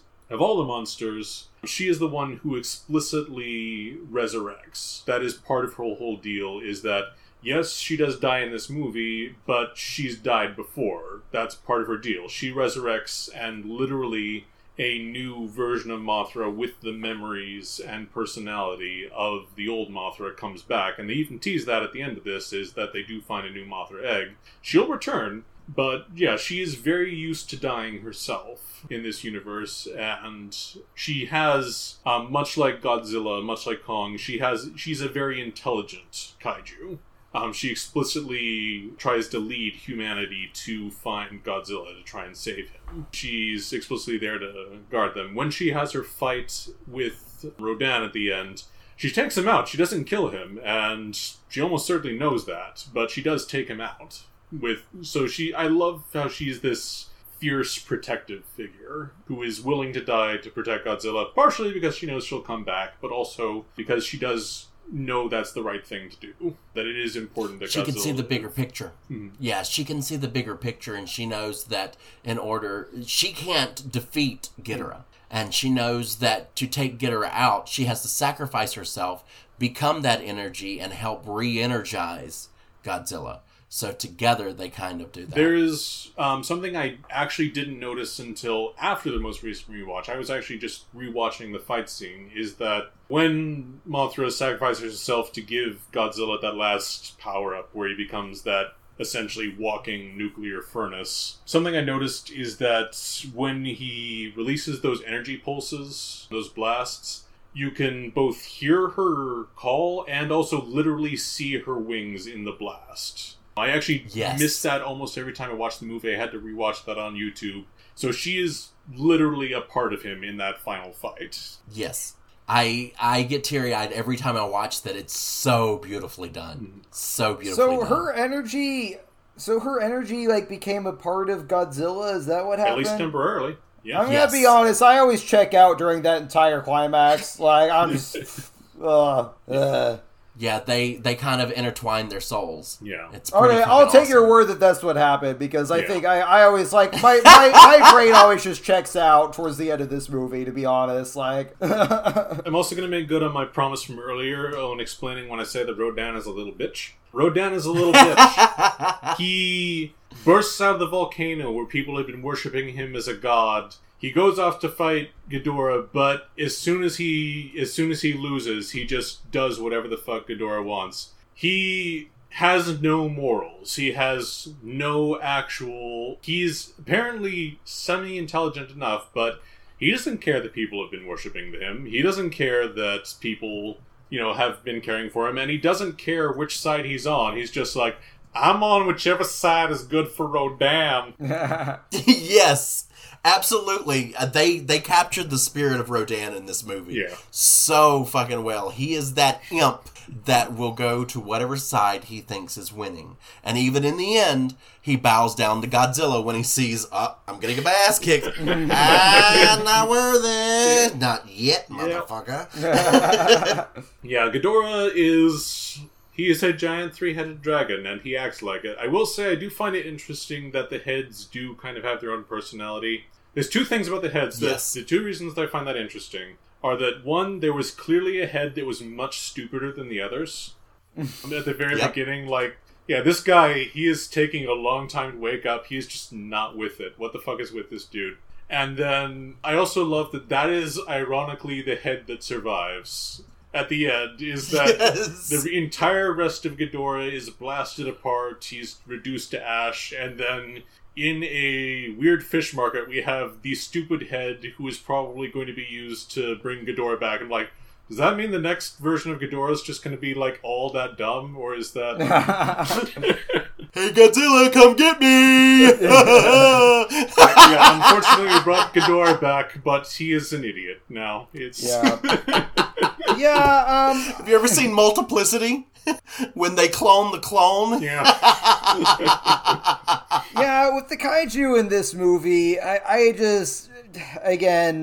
think that I just don't care enough about this movie while I'm watching it to pick up on any of the things you picked up on. I just didn't notice because I just don't care enough to notice, to be honest. So the kaiju they're just monsters to me. I I don't have the same, high opinion of Mothra that you do, Zach, but I will say that I really liked some of the visual shots. Like, there's one shot where she's almost completely backlit, and you're seeing her kind of hovering there, which is a gorgeous shot. I remember thinking that in the theater. I remember thinking that is when she's first introduced as in her moth form. And there are some gorgeous shots with Mothra, so I think the visuals with Mothra, she's a big moth, That's my only opinion of her as a character. Like, I don't really consider... I honestly... This is just me. I don't really consider the kaiju to be characters, other than maybe Godzilla himself, to be honest. But that's just me personally. I know people who like these movies feel differently from me, but yeah. That's fair. I do find it... I'm not certain how I feel about Godzilla being a little more anthropomorphized in this movie. Like, in the original, he was...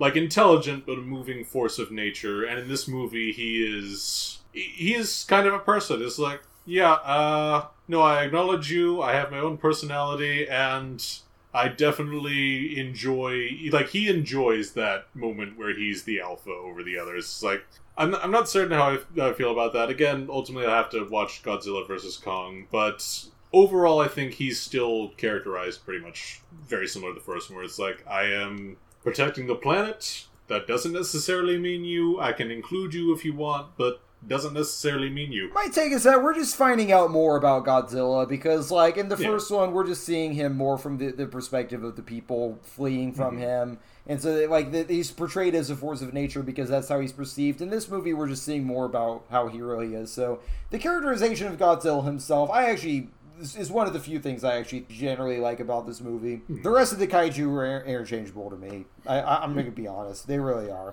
I don't think that we're going to see much more of the kaiju after this. I think that after...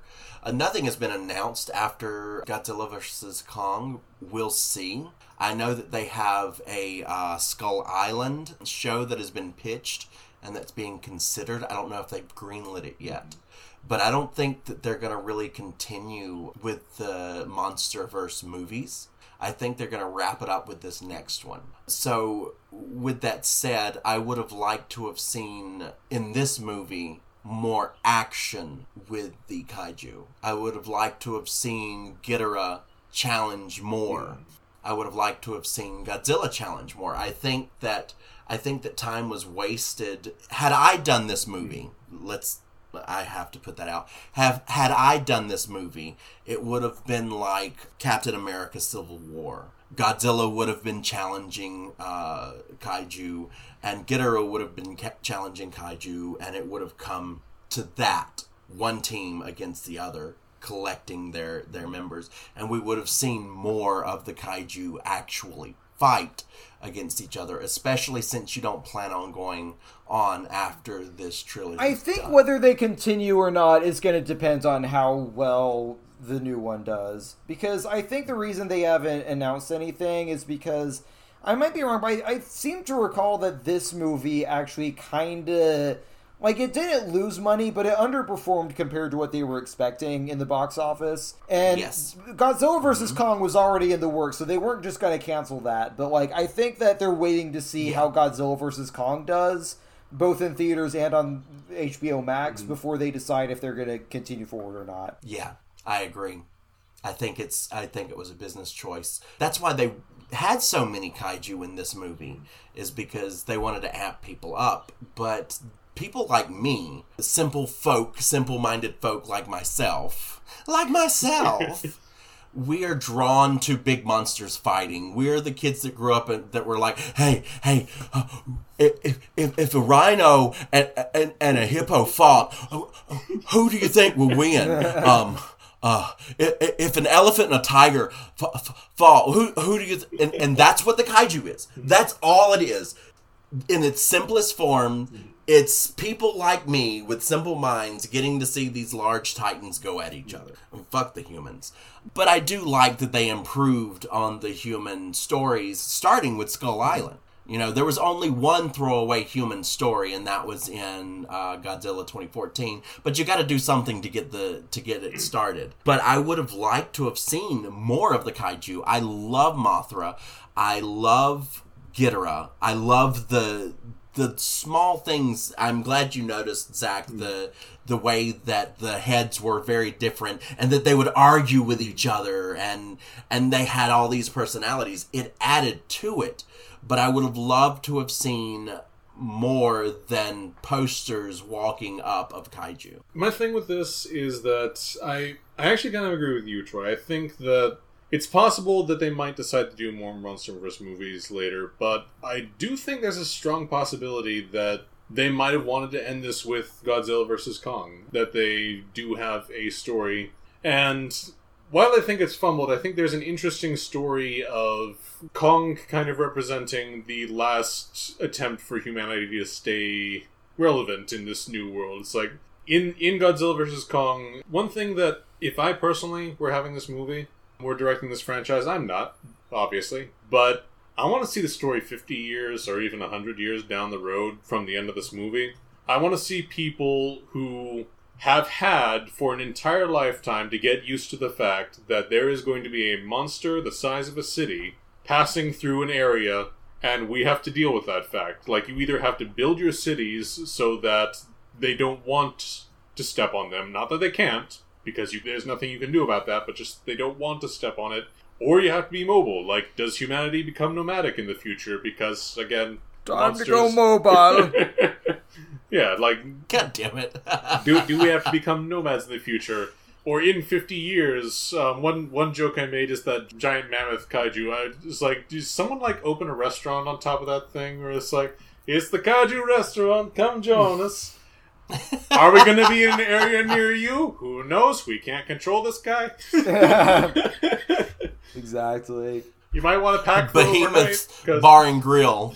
Yeah, you might want to pack for overnight because there's no guarantee he's going to be back in your area anytime soon. Where will we go next? We don't even know. I've already touched on how dumb I think the Ghidorah Charles Dance post-credit scene is. Like, I've already touched on that. So, like, as far as that sequel tease goes, they did kind of build up... I do like that they did actually build up some subtle connective tissue to Kong Skull Island. There's a character who's a monarch scientist played by Joe Morton in this movie, who is actually the older version of the same character played by Corey Hawkins from Kong Skull Island. I like that. I like that connective tissue. I like the fact that they mentioned Skull Island, and in the credits you see some things about Kong, you know, being more active and stuff like that. So there's some effective franchise building in this. Like, I still think a lot of this movie too, like, and a lot of the reason I don't like this movie is, like, I think that there are things in this movie that feels like this movie just exists to set the stage for Godzilla vs. Kong rather than being enough of its own movie. Like, Kong Skull Island works because it's its own movie. Like, it exists as part of this universe. And yes, the reason the movie exists is to establish Kong for the confrontation. But beyond that, they approached it as completely its own movie. They weren't bothered with, like, yes, the organization Monarch and the post-credit scene of that movie establishes it as being in the same universe. So there's little Easter eggs, but they focus on telling their own story. And I think that this movie just feels too much like we're setting up future movies, you know. Let's wind down and kind of give our last thoughts and go ahead and give this one a score. Zach, why don't you start? Overall, this movie is... It's a hot mess, in my personal opinion. I like almost none of the humans in this film. And the ones that I do like, I don't necessarily care about. Like, they're there, and sure, you're nice, but, you know, if you weren't in this movie, I wouldn't, you know, lose a lot of sleep for the most part. The monsters... Weirdly, I think were handled pretty well, and I like them. Something that, again, happened in Kong Skull Island and happened here is that I think they lost a little of the weight of the monsters. The sheer scale and size of them felt not quite as appreciated. There's a difference between being big and being a natural disaster in motion, and I think that they lost a little of that in this one. And plot-wise, it wasn't that great a plot, in my opinion. It sets up some interesting things. I liked, again, a lot of the monster characters. Especially the, you know, designs were very nice. So, I don't hate it, but I'm pretty much going to give it a 4 out of 10. It's just not that great a movie. I completely disagree with you, Zach, when you say that you don't hate it. I fucking hate this movie so fucking much. I hate this movie. And I really do mean it when I say that, because here's the thing about this movie. I understand, Troy, what you're saying about how some people just want to see big monster fights. I get it. Big spectacle is fun in these movies, but we have seen movie after movie made by people who know what they're doing, where you can have big spectacle. You can have your cake and eat it too. You can have giant spectacle, and you can also have a good script and characters who you give a shit about. There are so many unknown screenwriters who would love to get their chance to write a movie like this, who actually could probably come up with a really cool take on one of these movies, who are really talented and are just wanting to get their chance, and instead they just churn out the most generic Mad Lib screenplay that I've ever seen. The fights are fine, I guess. I don't even think that they're as entertainingly shot as like the fight at the end of Godzilla 2014. Like, it's just fine. This movie isn't that well directed. As far as the humans go, I like Millie Bobby Brown, but I also agree with you, Zach, that like I like her, but I don't exactly care about her. I'm never emotionally invested in this movie while I watch it. I'm about to do something, and even though I think there are very slight redeeming qualities of this movie, I hate what this movie is so much, and I think that there's so many, again, screenwriters that they could have given a chance to this movie who would have done so much better. This is one of the laziest movies I've seen in my entire life. 1 out of 10. I don't give a shit. This is a 1 out of 10. I don't care. I don't care what people are going to say. I fucking hate this movie so fucking much. All right. Here we go.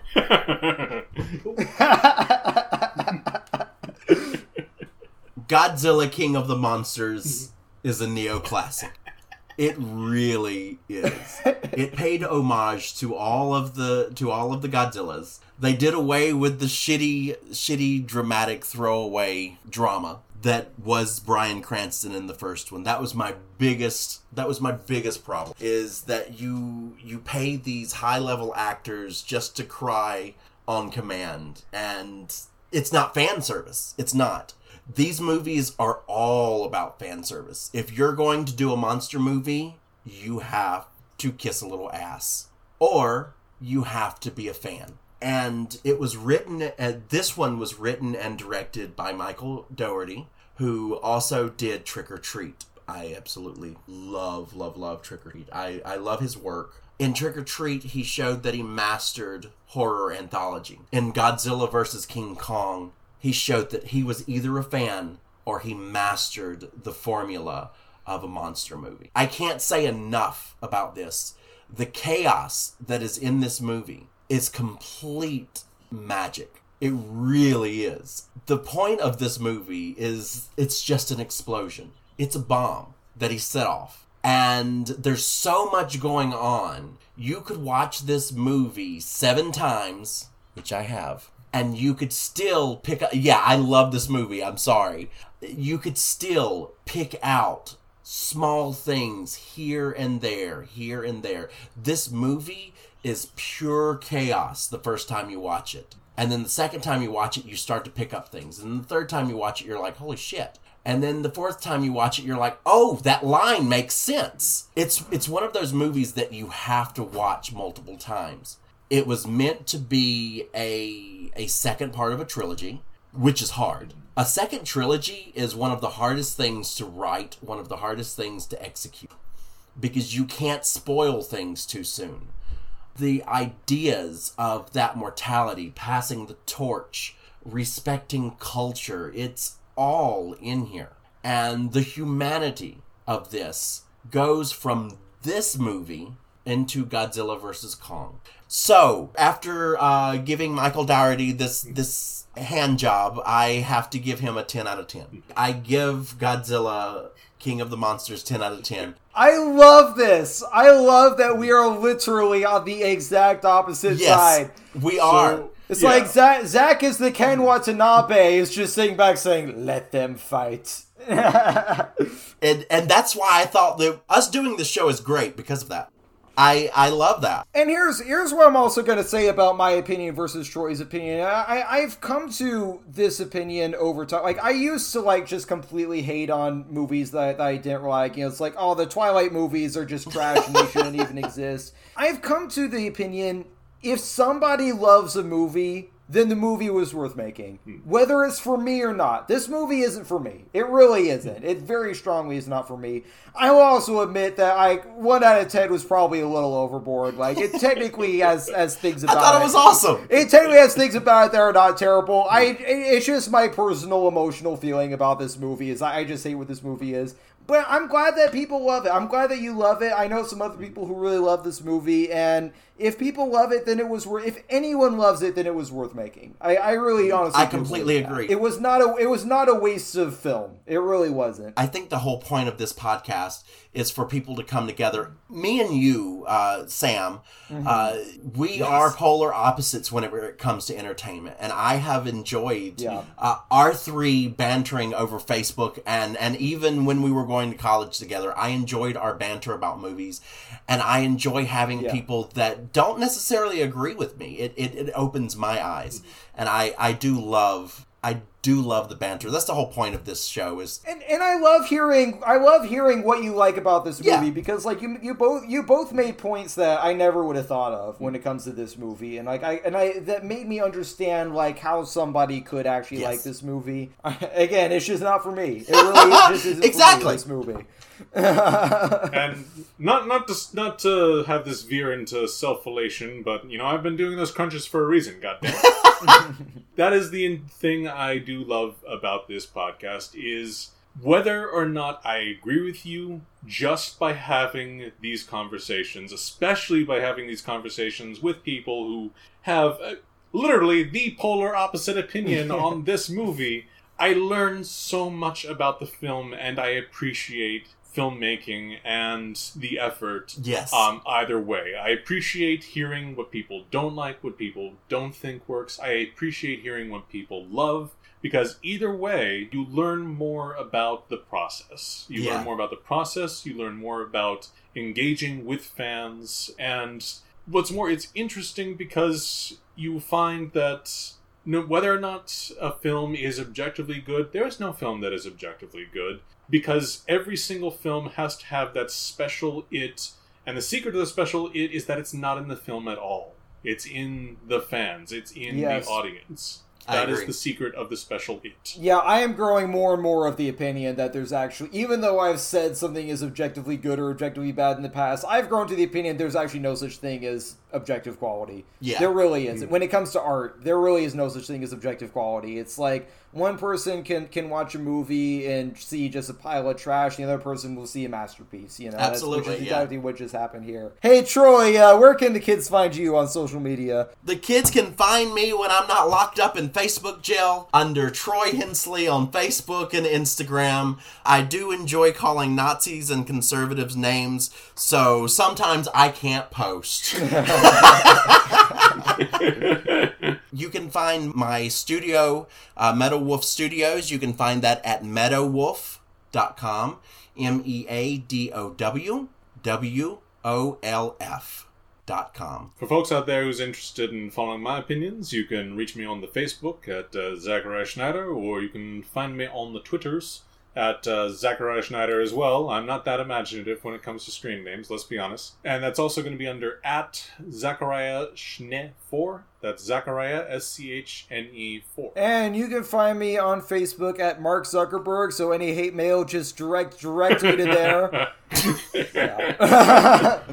No, actually, you can find me on Instagram at SCWilson_actor. That's SC for cats, WILSON _ACTOR. That's my Instagram handle. I'm an actor, writer, director, musician. I'm a professional video editor as well, so if you're interested in hiring me for your services, the best way to do that, just send me a DM on the Instagrams. I don't have a public page on Facebook. My main Facebook profile, I only add people who I know personally for the most part, but so Instagram is definitely the best way to follow me. And you can follow Nerd Shit at the Nerd Shit Podcast on Facebook and Instagram. That's at the Nerd Shit Podcast, or on Twitter at the Nerd Shit. We post new episodes generally every Friday. We had to kind of delay the recording of this episode just due to availability, but we are going to be on Friday of this week, it'll have already come out. We're releasing a spoiler review of Chaos Walking, and we also recently did a review of Raya and the Last Dragon as well. So this episode's probably going to be coming out either Sunday or Monday. We'll see when it actually comes out in terms of how quickly we're able to cut it together. But starting next week, we're going to resume our normal Friday schedule. Our next review, we're doing it. We're doing a review of WandaVision. So stay tuned for our WandaVision review. Yeah, so that's coming out soon. And very shortly, we are going to have our review of Zack Snyder's Justice League as well. Zach, I've heard you've done a really good job on Zack Snyder's Justice League, for sure. I will also say that one thing I'm going to go ahead and say about Justice League beforehand